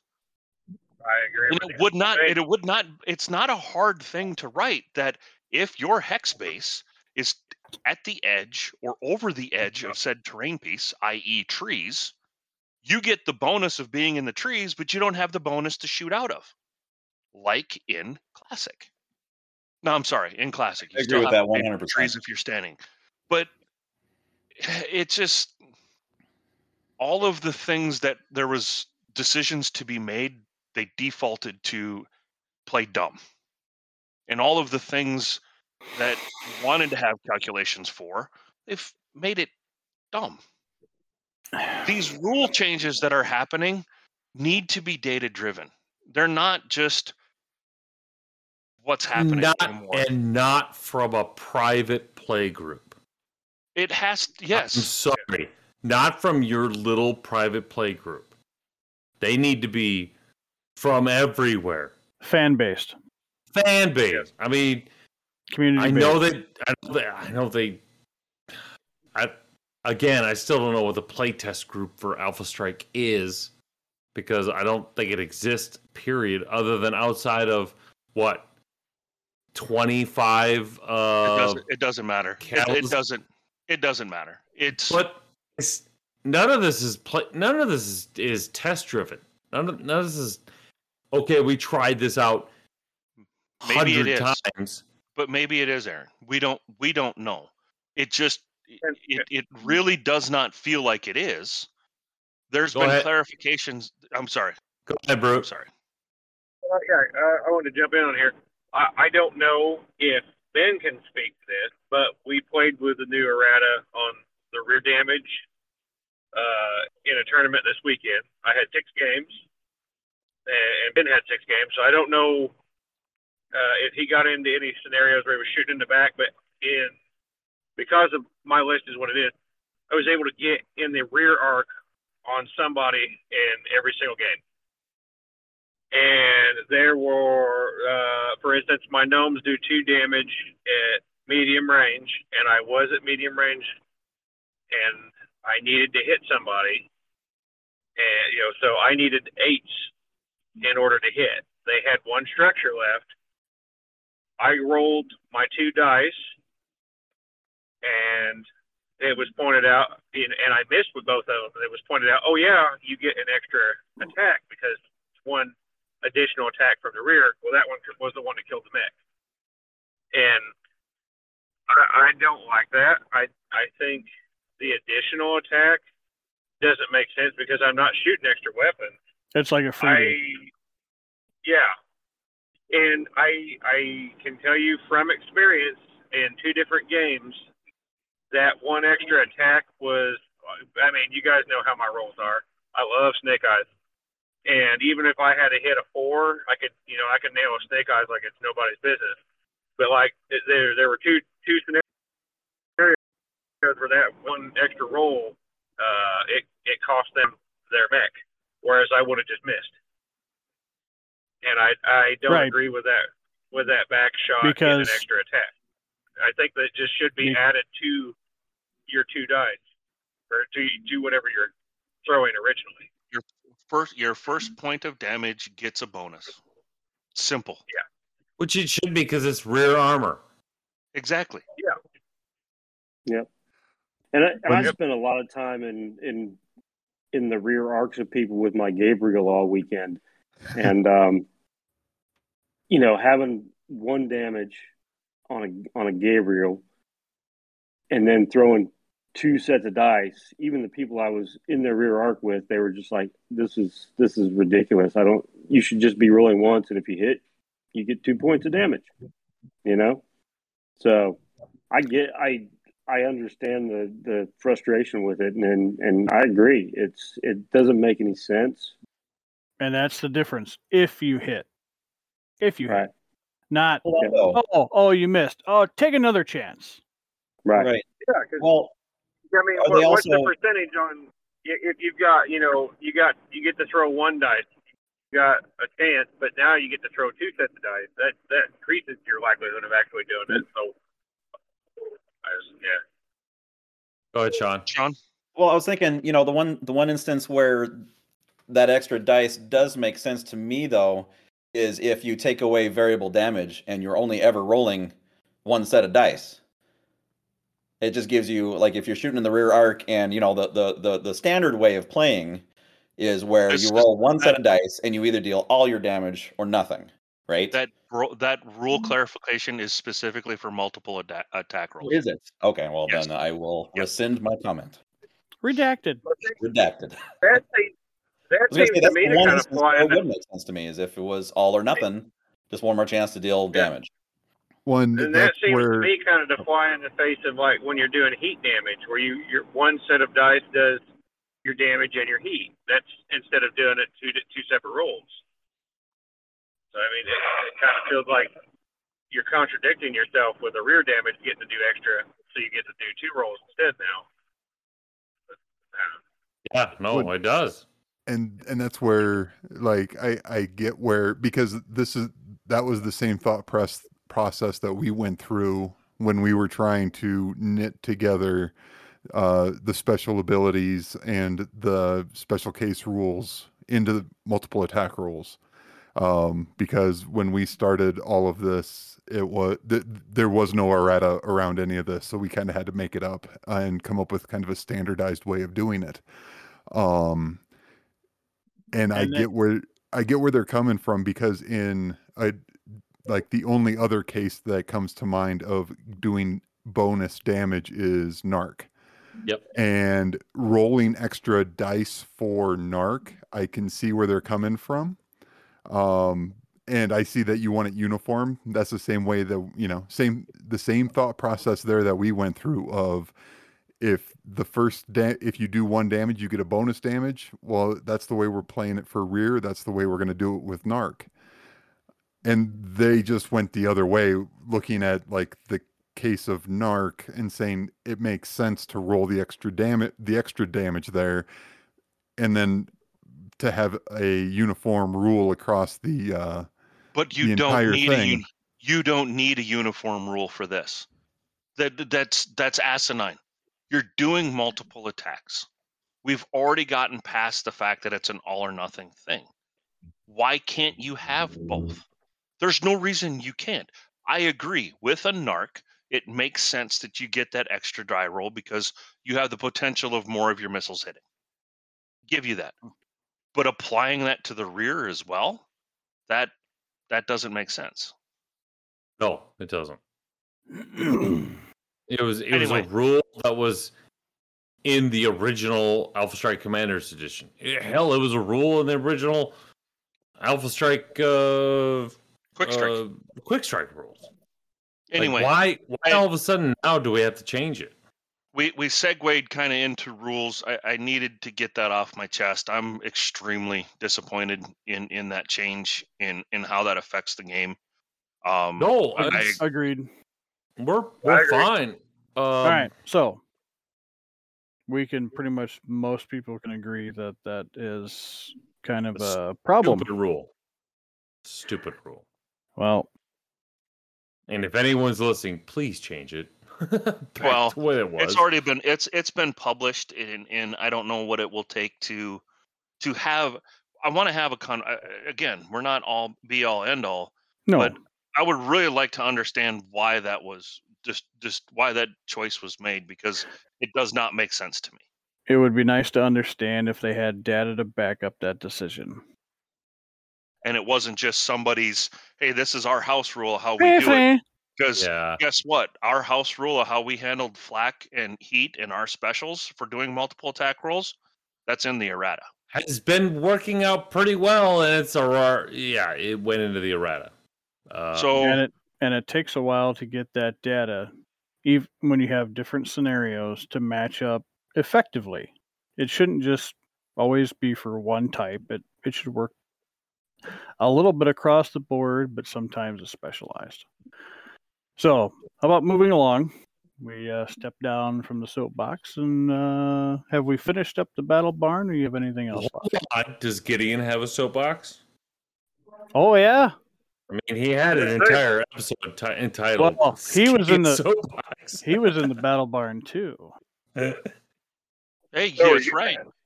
That's right. True. You both were in the battle barn. That's right. But he brought the wrong fucking list. No, he used the wrong list. He He brought used the both. wrong list. He had it there. It was there. It was even practiced. Gideon, Yeah. what list did Yeah. you bring? Actually, you know what I want to hear from?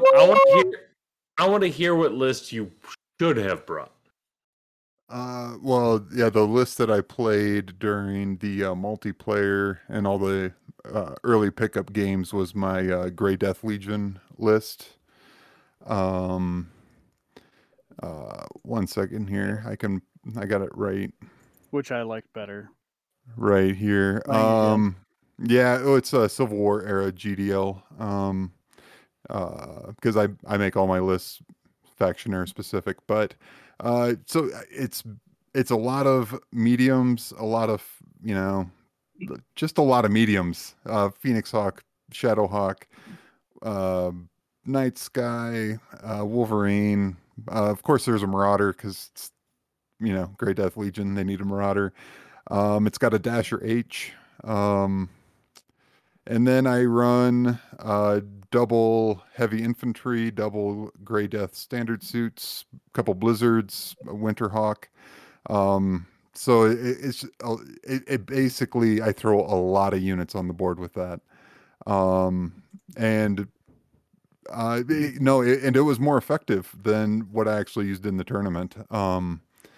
Just because it has so many units, and then you pair up the heavy infantry with the Grey Death suits or the Grey Death suit on the Dasher, and then you're slinging a lot of damage, kind of along the lines of what Brute did, but not to the 3rd, 4th, 5th power like his list, but similar. And the list that I used in the tournament was my early Republic of the Sphere list, which totally was built around the idea of indirect fire and narc. Kind of the linchpin in that list is the Just 2 strategic missile carrier support, which throws indirect fire 8, and I got 2 of those. So I was just counting on the spray and pray method, but the big problem I ran into was I kind of factored everything around my opponent having TMM of 2-ish, maybe 3. But when I was running into people with TMM of 4 or 5, it went from 8s to hit to 9s or 10s, and that really just kind of I blew up a lot of turf with my indirect fire because I wasn't hitting anything, but I was blowing up a lot of turf. So blowing up a lot of turf. Yeah. Would you characterize that as something you could have worked on? Wait a minute. Was that just me, or did we just have like a pause there where like nobody had any clue what the hell was going on, or did my internet freeze? I would like to know what the hell just happened. That was a long pause of I hit dirt. Aaron, We're just moved by his narration. Aaron, put a thing down. Let's keep He is talking the about voice this of so he can. Aaron, put a mark down. We got some editing to do. There was like a 14-second pause of nobody talking after Dirk says, "I hit dirt." And it was like, oh, so you're saying there's just a silence? Dude, it was dead silent. Everybody was looking at each other like, "Who's gonna fucking speak next?" We could certainly add in like. That was like Joe versus the volcano. I have no response to that. I'm leaving it in. With the preface that I said that we were professionals, but apparently not. That was funny. I was sitting there waiting for video to update. I'm like, did my internet stop? Is that why nobody's talking? What the hell's going on here? Oh, that was awesome. What did you say that just caused everyone to go into shock? That was awesome. He hit I, dirt. I brought up Indirect Fire 8, and everybody started doing like the math in their head of like, how did he lose? And I hit a lot of dirt and cricket. No, This is all staying in. That was awesome. You are all getting a glimpse behind the curtain of what actually happens at WolfNet Radio. I might shorten it to like 4 seconds of silence if there was like. It's bad. You're gonna want to do that. It's bad. I think it was about. Get one of those little audio clips and put crickets. You need to just patch in some crickets. If you could have seen everybody's video, you see their head moving around to see if they can see if their camera's picking them up. I like the fact that like when there's like 2 seconds of radio silence, Matt all of a sudden goes into his cricket thing. But when there's like a minute and he's just like, oh, nope. Nope, I ain't doing nothing. Not here. Not doing anything. And Tommy's out. Tommy's been out for a while. Yeah, he has. That shit has been taking a long time. That kid's passing a fucking semi-truck. And he's muted, so I don't know how we're gonna wake him up because somebody's gonna have to call him. So Tommy's been on the road working a lot, and we're just gonna let him sleep. Yeah, I want to somehow like screen capture this, and then put it on the next episode. Just like, hey guys, we're this interesting.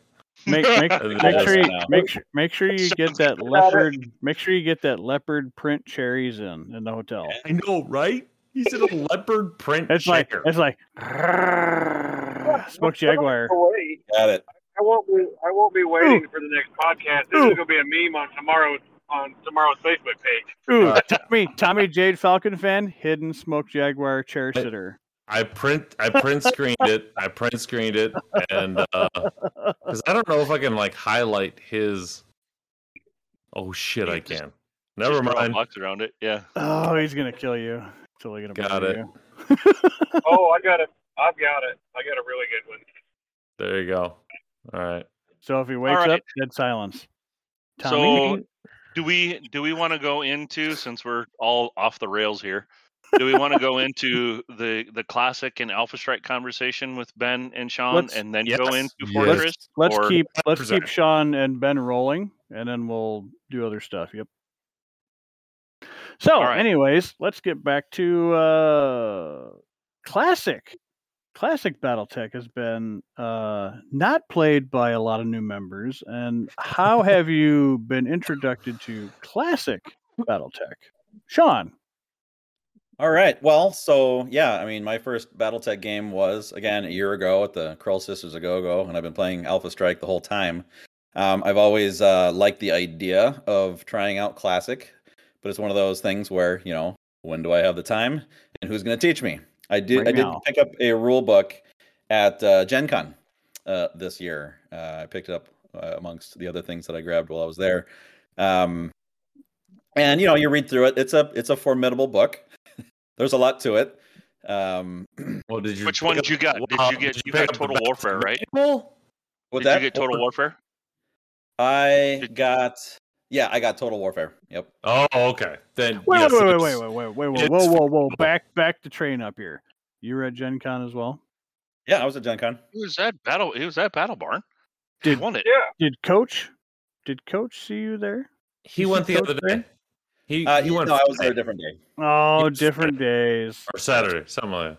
It's Friday. Friday. I was there. I drove in Friday, so I wasn't intending to go originally, but I was like, I'm passing right through Indianapolis on my way to the Battle Barn. Why wouldn't I drop in to Gen Con? I wouldn't. Sure. Yeah, we need to. Okay, I can wait till next year. Did you get a badge? Next year. Of course, you got a badge. He didn't sneak in like you're conniving son of a bitch. The WolfNet operatives. Hey, Mario actually got in the door. I got to give him that much credit. He said he would. Yeah. Why be part of a spy organization if we're not going to do spy shit? Brute lives in his world. The that's WolfNet LARPing on a different level. The Wolfnet That's for reals. operatives are alive and well, and you have no idea where they're at. Awesome. All right. So All right. classic. Yeah, I got the rule book, but it's not something you just sit down and read. Peruse. Well, time out. Preference, another PSA. Sorry. He got Total Warfare. For those of you who want to get into Classic, the BattleTech Manual is probably the best book to get. Yeah, It is. I would not as say extensive as Total right, Warfare. and it's strictly mech combat, and it's laid out much Holy shit, Coach! Look at you giving Look at me. references for Yeah, like the classic first knowledge, right? time on a Wow. podcast. I'm so proud of myself. There You you get go. a star. If only I had heard those sage You get a advice, star. prior to buying Total Warfare. Send that guy a Kestrel. I Right? tell my kids, that this guy. is a great lesson right here. I tell my kids there's two ways to learn in life, right? You learn, there's the easy way and the hard way. The easy way is learn from other people's mistakes. So learn from my mistake and get BattleTech Manual. Not Total Warfare, because it is a beast. It's a beastly book. So anyways, I'm going to learn from that too. I had originally planned to get together with Chris Hesby, and he was going to teach me Classic over the weekend. He wasn't able to make it after all, so Andrew graciously agreed to meet me at the Source. And I jumped on that grenade. Yep. He threw his body right on that grenade for me. I appreciate it. His picture, and, his photograph looks so calm on the other end of the table. That grenade put him right to sleep. Right. Sorry. I didn't even know he snapped that picture until he told me it was It's done. just I'm so like, cute. Everybody check out the picture of Andrew looking so calm and cute, cuddly on the other side of the table. yeah. So yeah, we got together at the Source, and he showed me the works. We didn't play through an entire game, but we were there for, I don't know, probably close to 3 hours, right? It was close to 4. It was 3.5 4 when we hours. started Okay. the last round. 4 Yeah. hours. And we're able to, and I suppose you wanted to hear kind of my initial responses to, going from Alpha Strike to Classic. I gotta say, the first couple rounds, not a lot happened. I was shocked at. Yep. I was shocked at how much higher. Now to preface this, we were playing on a single map board. Okay. Sure. 4 medium mechs aside.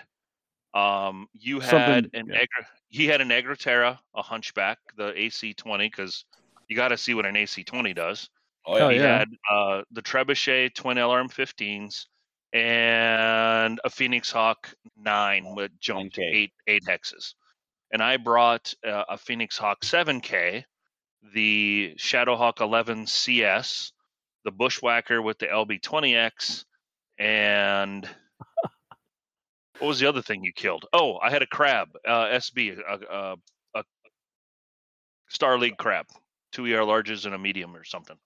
All for So- Dirks. That's what we had going on. That's what we had playing. So Right. I'm sorry, please. Oh, that's fine. That's fine. Yeah, I gotta say the first round, literally nothing happened. We move, we shoot. We're shooting on I don't know, 11s and 12s. Most It was of big my numbers.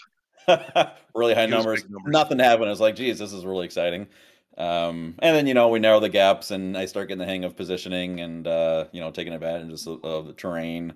And once everything started happening, it was pretty exciting. I mean, there was a lot more going on. I gotta say that landing a critical hit in Classic is 100 times more satisfying than landing a critical hit in Alpha Strike. You really Yep. can, see and it's almost more tactile, more tangible. You see Yep. what part of the mech you're damaging, you see where you get through, you see what weapons it affects. Instead of just the watered down, very simplified, streamlined version of Alpha Strike, where you just lose, so much effectiveness in your overall role or movement or whatever. I think the word I used yesterday or on Friday was visceral. It's a much more visceral experience. Yes. But my gosh, Especially I want to butt in here for a quick second. Oh God. I saw the picture. What's with the wall of dice? Oh, That was so. yeah. I brought a neoprene mat that's actually two maps together. The wall of dice was the edge of the map. Oh, okay. I Yeah, thought it's there was playable phase. a more fun reason No, it for wasn't. that. But It wasn't anything cool. It just marked the edge of the map. the Great Wall of Dice, I guess, is just all that was. Why is Tommy's camera shaking?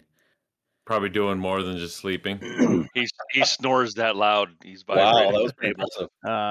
Tommy's a veteran combat engineer. He can shake if he wants to. All right. No judging. And like that. And speaking of that, all you veterans out there this 11th, thank you for your service. Oh, yeah. That is right. Happy Veterans Day. Thank you. On the Thank 11th. you for your service. Thank you very much, everybody. In 4 days. Carry on. The podcast will probably be edited and go by that time. Probably when this podcast drops. Today is the 11th. Happy Veterans Day today. And don't forget the Marine Corps birthday shows up before that. Oh, sure. Now I have a date that I have to get this. Sure, you got to bring the branches in. I should be able to have this out by Thursday. In fact, you know what? We'll put it out on Thursday. Happy Veterans Day. Happy Veterans Day. Hooah. It's also Dragoons Resolution Day too. Just throwing that out there. And what do the Marines say? Hoorah. That's right. All right, carry on. As you were. Oh, I think I was just sharing kind of some of my initial impressions and whatnot. So yeah, critical hits, just tons of fun. That was probably the best part of the game. I was able to eliminate one of Andrew's mechs via gyro hits. I was able to eliminate with a couple of gyro hits. That was right at the very end of the game. Some of the things I think it does not have over Alpha Strike is the overall aesthetic. You know, part of the game is just how beautiful these models are of getting on a table where everything's painted and looks just real great. But then to put that just on this flat paper map, honestly, I think it loses a lot of the overall aesthetic.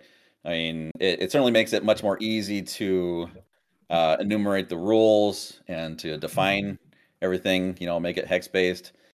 But geez, it really does lose a lot of that appeal that Alpha Strike has just on that 3-dimensional miniature on a 3-dimensional terrain.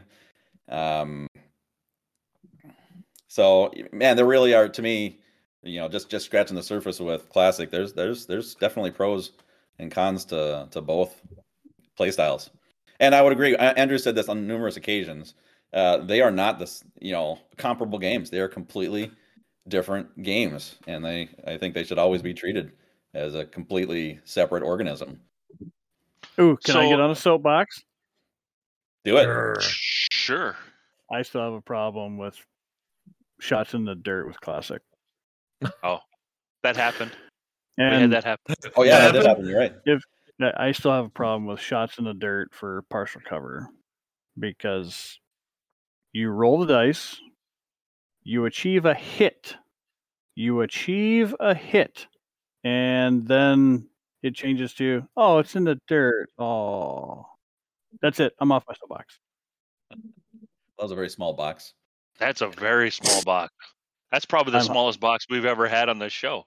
Matthew Smallbacks, Bloodbath Barons. Surely you can rage about this a little bit longer. It's a sturdy small box, though. All right, so then let's flip. Let's flip because Ben, you were a Classic player until you came to the Twin Cities here a couple of months ago. August, and that was when we introduced you to Alpha Strike. Yes, so sir. From your perspective, so Sean came from Alpha Strike to Classic, and you came from Classic to Alpha Strike. What are your thoughts, and what are your thoughts? How did it go? You know, it's interesting because, you know, I played Classic since '89. All right, been a long time. Jeez, and you're old. Yeah, I'm old as dirt. You're old. Silverback. Yeah, exactly. Silverback. There you go. But you know, it was definitely an interesting transition. Not really I didn't really transition to it, but it took me a while to figure out how to associate it with my longtime classic headspace a little bit. And at first I've been very resistant to it for a long time, trying to get into it. But, when I got together with Andrew out in Minneapolis and, he was like, all right, this is how everything works. And we played the first match there at the Source. And I see the appeal to it. I see the appeal and the speed of it. You can field, a lot more units on the board than you can in Classic in a much quicker pace. But like Sean said, for a lot of folks, the appeal of Classic is the detail.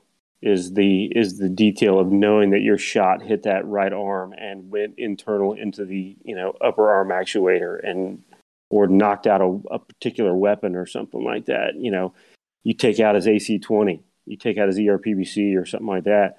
Whereas that's right, Chandler takes out your AC-20 every game. All day, Chandler. All day. Hey, Chandler. All day, every day, Chandler. And he's just sitting at home like, you bastards. No mas, AC-20. No mas. But I got ammo.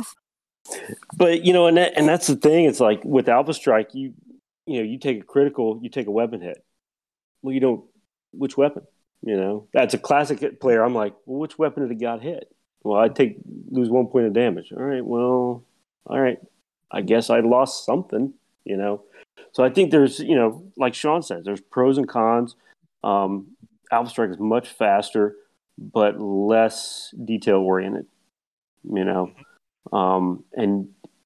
you don't get to taste the smoke in the air, like you do with Classic.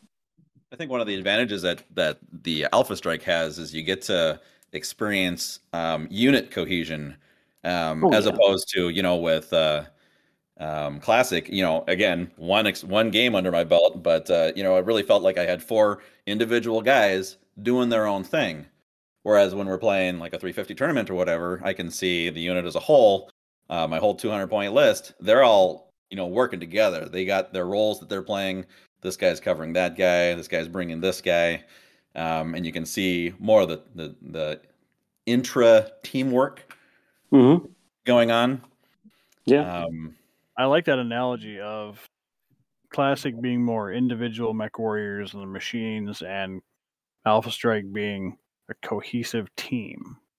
I can see being on Classic. I can see being on Classic and sorry. Go ahead. No, go ahead, Sean. Go ahead.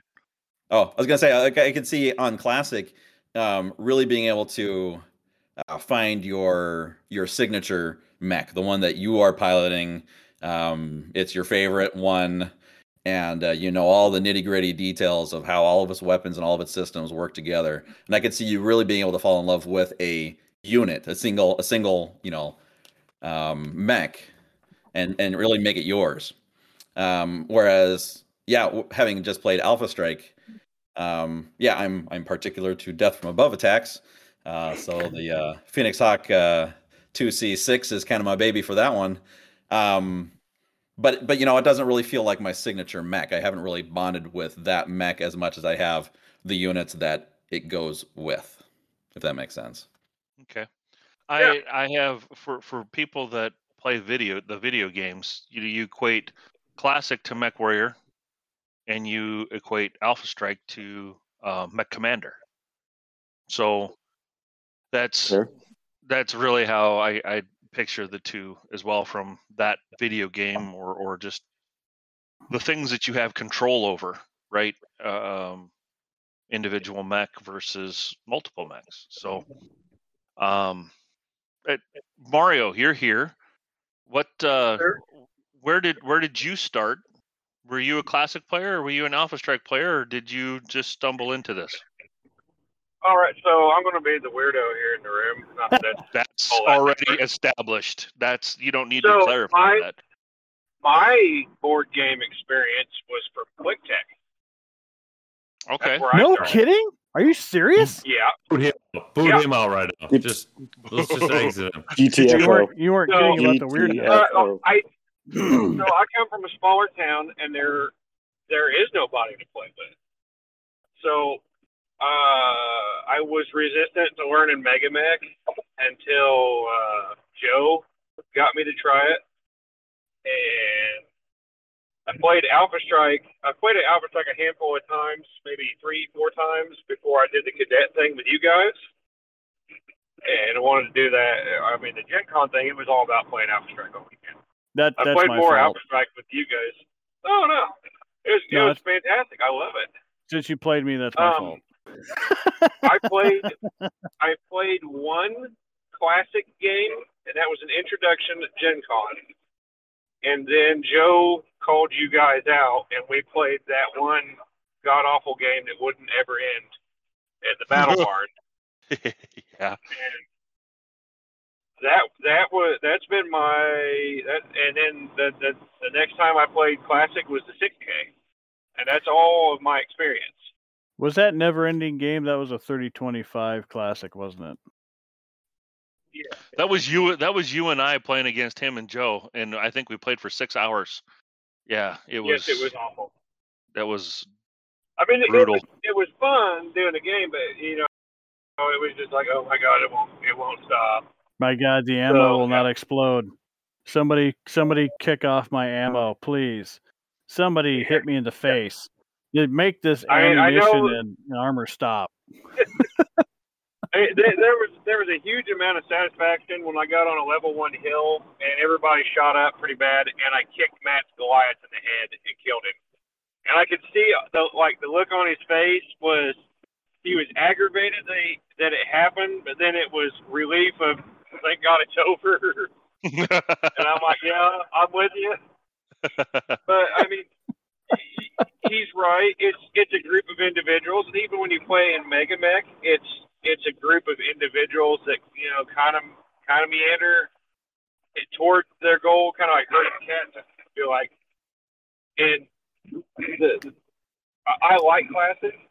Don't get me wrong, but I like Alpha Strike better because I like to play with the combined arms. And being able to just hop right in and be able to move tanks and infantry, pretty much then not have to have extra special rules just to move them and shoot them, like mechs, is really nice. Like there's the whole, loading them up and getting them off of the APC and stuff like that. And you can screw that up so easily if you don't do it in the right order with Classic, whereas Alpha Strike, they really streamlined the non-mech units, and it's really nice. Now, on your trip that you're still coming back home from, you stopped by Ironwind Metals. How are they doing well with the combined arms sales? I think there's been a bump up in it. From my understanding, they hired 2 more people to fill orders and do shipping. I mean, they seem to have a lot of stuff going on. When I went in there, the shelves had all kinds of big boxed up packages ready to be shipped out. So, I mean, I think, and I have also heard from a source of my own that there's been an uptick in vehicle sales. And then, a lot of people I talked to this weekend were like, oh, I've got VA on order, some battle armor and stuff like that. So I think there's been an upswing in that. Then they're also getting more orders coming in too, because there's people. The Kickstarter has stimulated people to come back to the game too. So I think things are picking up for them. See here, Mario thought he was going shopping, but really he was being an investigative journalist. Yeah. More spy shit. That's right. Intel gathering. But yeah, I mean, I was surprised. They had a lady and a younger guy working in there, and they were, setting boxes out and filling them with parts and packaging them up. And previous times I've been there, they didn't have those people there. So.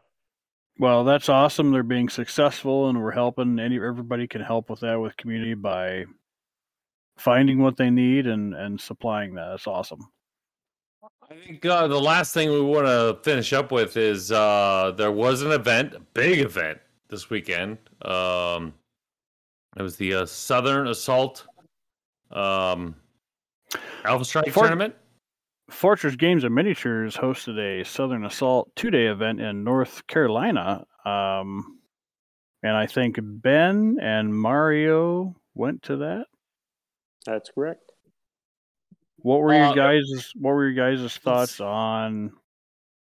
Let's shoot with Ben. First of all, just initial reactions, opinions, stuff like that. We don't want to go super in depth round by round, but how did it go?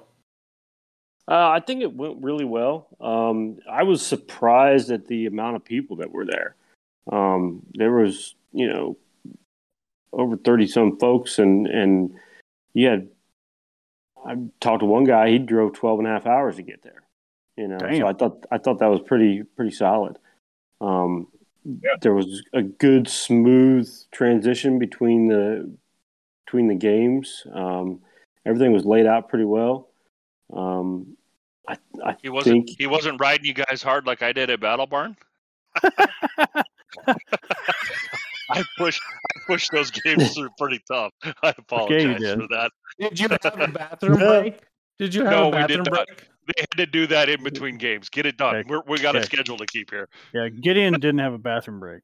That was bad. I apologize. It wasn't so bad. I ate half a slice of pizza. I had time for that. So, from what we gather, the Southern Assault was a 32-man or 32-player event. How many rounds? 6 rounds? 6 rounds. Yep. How was that taxing on people? Pretty good? I know by the end of Saturday, I was whooped. I went back to the hotel and, after me and Mario hung out, and he decided to poltergeist my dice. You can't get too close to him. It'll fuck it up. Can't. I got to stop riding around with him when we're at these events, man. The only way to get rid of the curse is to give the curse away. I know. You realize that Mario's a vampire, right? He just steals your dice luck. Oh, it was bad. Because I came in Sunday morning, my first round, I don't know if I scored a point of damage. I was just running around getting shot. Oh, damn. That makes it a long day. Speaking of that, could you imagine if there was ever a tournament event where it was like, bring your list, lose your pink slips? Oh, yeah. That'd be gross. That'd be tough. Offered. A guy had a prototype, Death Ray Designs prototype Oro, and I was like, I'll play you one of my pieces for one of yours. And he was not up for it. Yeah, we heard that Death Ray Designs was super awesome at the event, supplying some swag and things like that. Kudos for that too. Bobby put on a great event. Yeah. Ben, did you tweak your list at all, or knowing that it was a full 350? Oh, I definitely did. I kind of put the toddler breakfast away and decided to go with a little bit more streamlined things, and it worked out a little bit better, a little bit more organized. And since I knew I was playing a 350 with the full spectrum, I didn't try and pick and choose a lot of different stuff that would mesh well into a 200. I just tried to set up a cohesive unit that could accomplish a bunch of different tasks, so that was my goal going into it, was taking my lessons from Battle Barn and going, okay, how can I, knowing now that I got to put the full effect of everything on the table, let's see how this is all going to play out. So I thought that was a definite learning point there. I didn't have any two skill assault mechs, that's for damn sure. So I thought the one thing that I was kind of not really weirded out by, but it was every table was set up already. The terrain was already set. So you just walked up to the table and rolled dice against your opponent to see who was picking what side, and that's the side you started on. So now you could deploy 8 inches from any edge. It depended on the scenario. There was, out of the 6 scenarios, I believe there was 4 that stipulated you were 8 inches from the edge. And then there was, I believe, 2 scenarios that were only 4 inches from the edge. Mario, you can correct me if I'm wrong. I remember one for sure. I don't remember the second one. But yeah. Now, Mario, you brought, I believe, basically the same thing you brought to Battle Barn, did you not? I did. I have been working a lot of overtime, so I did not have time to paint anything. And at Battle Barn, I gave away all my bases, like gifts, and I had to hurry up and print new bases to slap on there. And that was what I was doing Thursday night, was like dipping out paint, trying to go as fast as I could. But I took my full Battle Barn Wolfnet force, and seems like you did okay. I won all 6 of my games. I had a lot of very surprised looks on people's faces. So I like the initial surprise look was usually when someone picked up my list and looked at it the second time, because the first time they just glanced at it, and then the second time they're like, they do what? Like, yeah, sorry. My bad. And usually that was, well, actually, I take that back. The first surprise look was when one of their Big Macs went down first, followed by their second look at my list. And you just went headhunting. You're like, yes, my battle armor do that much damage. Yeah, I mean, I found the biggest guy in the yard, and I had my fire moth run up and kick him in the ass. I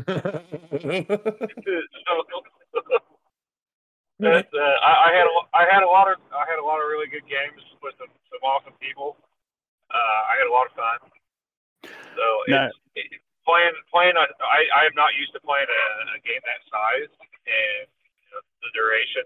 And at the end of it, I was wiped out.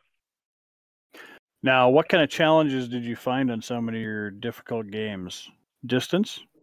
With the terrain preset, I lost pretty much every initiative I could possibly lose, so I never got to choose the side or how it was going to go down. So I just kind of had to make the best of it. Hey man, losing initiative is my thing. You can't have it. So I gave Sean some halter dice while he wasn't looking. So but I mean, you had much wider spaces, so it was more conducive to units that could hit from longer ranges, for sure. I mean, I saw more long range attacks than I've ever seen. Yeah, that's a big difference. And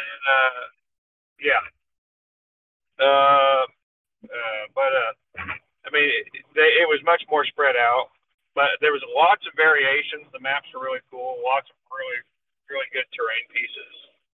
I have to imagine skill increases was a much bigger thing, or could have been a much bigger thing. Yeah. At that, I faced several armies that had nothing but skill 3s. Okay. Skill 3s, and it was not uncommon to run across a skill 2 assault mech. Yeah. I mean that wasn't too uncommon at all. The other thing that was kind of wild was it was announced the night before, which I did not make it to them at that time, but you did not know the scenarios until the day of, because it was kind of like, he wanted to make it more mission like, where here's the mission. This is what you're doing. So that was kind of neat. So you had to sit down, read a little mission profile quick, and then kind of figure out what you were going to do. And so I would say doing the 350 tournament rules that you guys have set up, I kind of have a mindset of that you need to keep an eye on the objective. That was helpful. Yeah, I think it was one of those things where, like Mario said, not knowing the objectives going into it, setting up a 350 list to be able to do kind of possibly anything because you don't know what you're going to run into, had an advantage. But when you sit down at the table and Mario hit on it, reading the brief. I didn't really read the brief. I kind of skimmed it. I was like, okay, it's a stand-up fight, basically. All right, gotcha. We started deploying units, and I'm doing like we always do with the 350 and the 200, and put my units 2 inches from the edge of the board, and I see the other guy going 8 inches out, and I'm like, all right, well, maybe he's okay. That's another one. All right, that's another one. Hey, man, I think we're only supposed to go 2 inches. He's like, no, it's 8 inches. It's in the rules. I'm like, what? It's in the rules, son of a bitch. I'm like reading through the rules. I'm like, well, crap. All right. Well, all my slowest guys were already at 2 inches. And I'm like, well, here we go. I'm curious, Mario, did you go up against any artillery? Yes, I did. I played a gentleman by the name of AJ who had a Kit Fox B, so it had the single artillery piece. Oh. And he was using a spotter, but he had skill 4. Okay. Yeah, he's not going to hit anything with that. He needed like 9s and 10s. So how big were the tables? 4x4. 48 by 48. Okay. So the bigger the table, the more powerful by far artillery becomes. Because you got a lot further to go before you can get to those bad boys. Yes, it would. Like your list would have been crazy effective. Oh, I bet. I did run across one guy who had some particularly nasty Novacats, and I think he had one of the Novacats that decked out with long-range missiles for indirect fire. And he had that one at a skill. He had that one at a skill 2, and that thing would just rain hell down on you. And my slower units were really suffering from that. Right. I don't see a reason to take artillery with anything less than skill 2. No, I agree. I'm going to be trying it in my new Dragoon themed list that I just built. I've got a skill 3 artillery unit in it. I know that you guys were saying 6s. I'm okay at 7s. I think I'm going to give it a shot anyway. See what happens. Still just got barely greater than 50% chance to still hit. 7s to hit. Yeah, sevens to hit, and I was going to give it a shot, see how it goes. I mean, I think I got 31 points in the tank and the spotter, so slotting it in where I can. Yeah, I just giving it a shot. Again, I'm more thematic and just trying to have fun with it than building an Uber list anymore. Even though I really haven't played competitively in anything because I'm been running it, but so the other piece that I wanted to ask you guys too is that how important was it during the tournament playing and also getting a chance to converse with others and listen and hear about their lists? Oh, I think for me, that was probably the number one thing. This is month 3 of playing Alpha Strike for me. And, really it's just for me getting in there and kind of just talking to some other guys that have been playing for a long time and have got a bunch of different lists and seeing how they work together and just really just picking their brains as far as how they build their lists or why they build their lists, and really just trying to see if their stuff is actually working, I found out heat was bad, heat was really bad. So, especially if it hits you. yeah, if it hits you, it's bad. Just don't do it. But so that was the kind of the top thing for me, was just interacting with some other folks that I don't know, Mario? As far as like the composition of other people's lists, well, probably what did the composition of other people's lists and what you brought, and how did that affect what you did going forward? If someone took an all-mech list, I probably had a smile on my face like a Cheshire cat. I went straight for the throat. I went straight for the throat and wiped them off the board. I had an enormous amount of trouble with people that ran lists that were like mine. The worst. My hat's off to Aaron and John. They had a good number of a mix of tanks and quicker mechs, and I got a taste of my own medicine, and it was bitter. Doesn't feel good, does it? It does not feel good, because when you see somebody rolling up the vehicles exactly like yours, and you're like, oh, I know how to handle these, and then you're like, oh, I know what those are going to do to me. This isn't going to be as much fun as I thought. So I had to really work a lot harder with the vehicle list. But so I think was it a lot more like chess, where you were trading vehicles back and forth? Oh yeah. Yeah. Oh yeah. A mech list is easy, because when someone is strictly sticking with mechs, they're limiting their numbers. I mean, a guy with a straight mech list is going to run probably 7 mechs total at the most. Somebody that's running a vehicle list is going to run 12. And there's a whole lot more going on. So I can't focus my fire as much. So it made a big difference. Sean, when I just had to survive one attack from an assault mech, and then I could take it off the board. Yeah, Sean, you started off, like you said, roughly a year ago, and you've become kind of a study of the MUL, I would say, correct? Yeah, I'm on there all the time. Yeah, I definitely think that a good portion of playing well is familiarity with what units are out there, what you can have, and how the units work together. And just going through and seeing what's out there, not only just to see what you want to play, but also what you might play against. I think that's incredibly valuable to play really well in this game.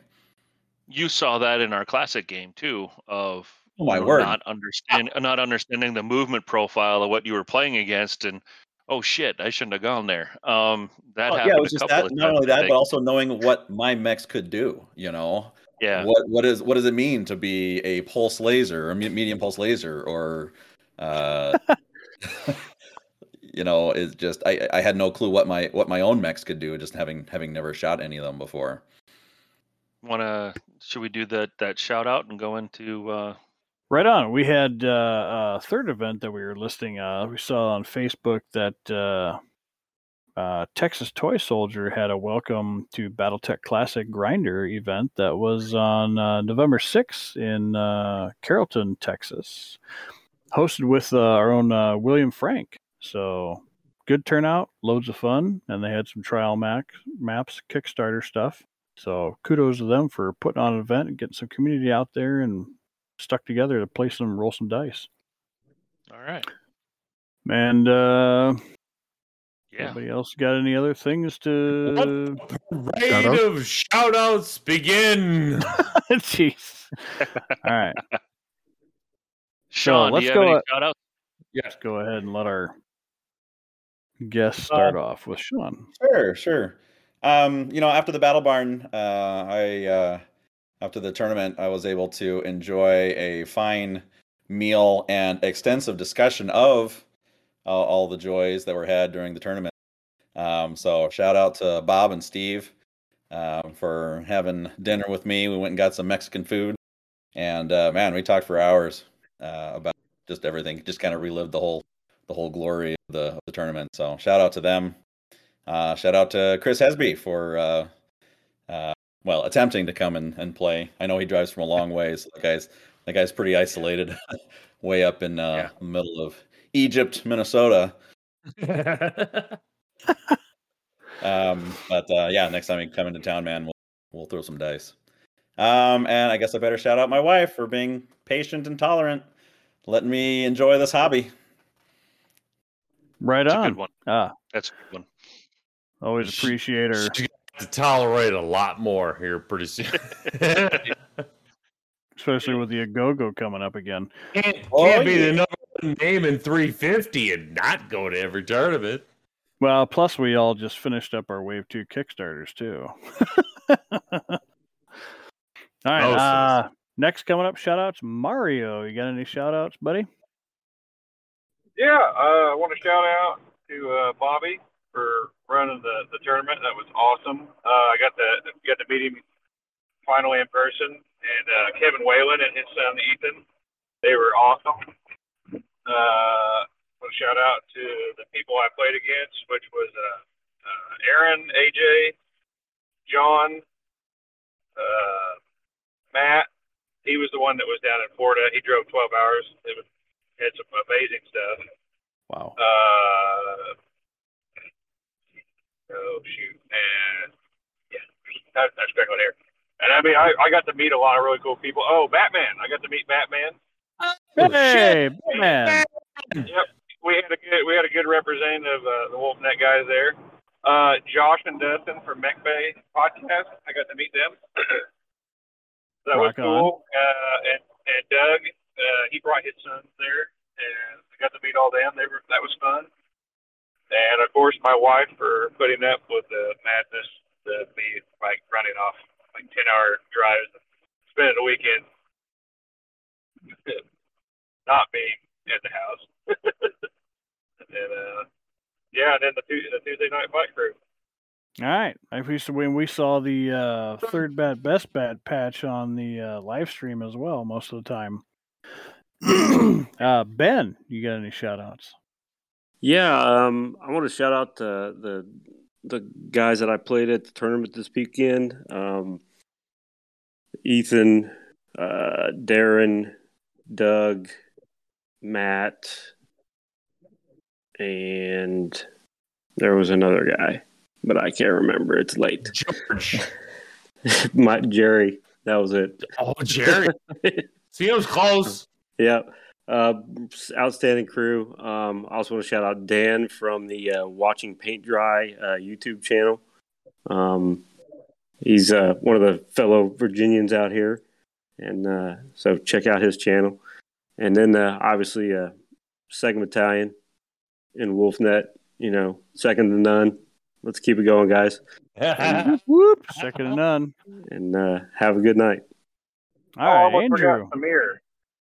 Oh yeah, Samir. Samir had the best painted unit list, didn't he? Yeah. Grey Death Legion. There you go, Gideon. You ran a right from the book, Era Specific Grey Death Legion army. Cool. Solid. All right, good job, Samir. Better get your shit in order, Gideon. Yeah. I mean, mine's legit on mole, so I'm good enough there. All right, go ahead, Andrew. Give a shout out to Sean, Ben, and Mario for joining us tonight and giving us their insight on a number of different things. Thank you for joining us. And then I also want to call out Sean for giving me a call on Saturday to go play Classic. I enjoyed the game a lot. It rekindled a little bit for me, and again, experiencing those critical hits are exciting. So it's been a little while since that happened, and I had a good time. So thank you for giving me the call. That was a great time. Great job getting him playing again. Oh, yeah. All right, Aaron, you're up. I want to thank Jordan Love for showing me that he is not ready for the NFL. I want to thank my wife for allowing me to put up my painting diorama downstairs, which hopefully, we'll start doing a live YouTube painting show. Yeah. And go ahead, Charles, since you redacted and blacked out all of your show notes. Well, Brute stole them, so then that's what who's happens next? when that's Redundant. what happens when Wolfnet steals your information. It just turns into a black box. More I don't spy write show stuff. notes until the end. No, I just want to shout out Derek over at Aries Games and Minis for his longtime support. There's no history brief since this is a special edition podcast, no history brief. So still gonna make sure that we get him mentioned in there. If you have any miniature needs, go over there. We talked a lot about a lot of minis. Vehicles, mechs, infantry, battle armor. He's got them all. He's got decals. He's got everything. He's got patches that say Wolfnet on them. I mean, he's got everything. But yeah, I placed an order during the podcast. Go buy. That's how easy it is. Nice. You can podcast and order from Derek at the same time. It was beautiful. But anyway, yeah. So Aries Games and Minis. Nice. Anyways, sun shines on a dog's ass. I'd like to thank Robert Wiersma, who I hope will have a good time trying to in the near future. We've known him since college, and he likes to play. He's got a group down in Sioux City, so we'll try and get them up to speed on Classic since we did some Alpha Strike last time. Great A dude. Oh, last one. We do have one more thing. We got to give a happy birthday to Mr. Pardo. It was his birthday yesterday. Oh, do we have Saturday. to? I mean, yeah, we probably Happy birthday! No, we're not singing. We're not fucking singing. We've done that once Happy before. birthday to you. Mute him. Can I mute him? WolfStreetGoons.com or YouTube, Discord, Patreon, or our Facebook page. And ladies and gentlemen, you have a great evening and a pleasant tomorrow.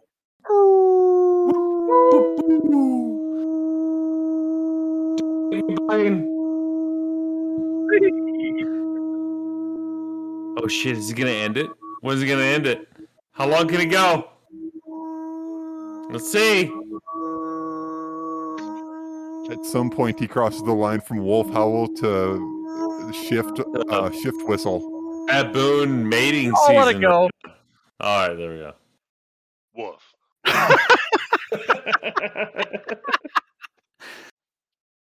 Print it.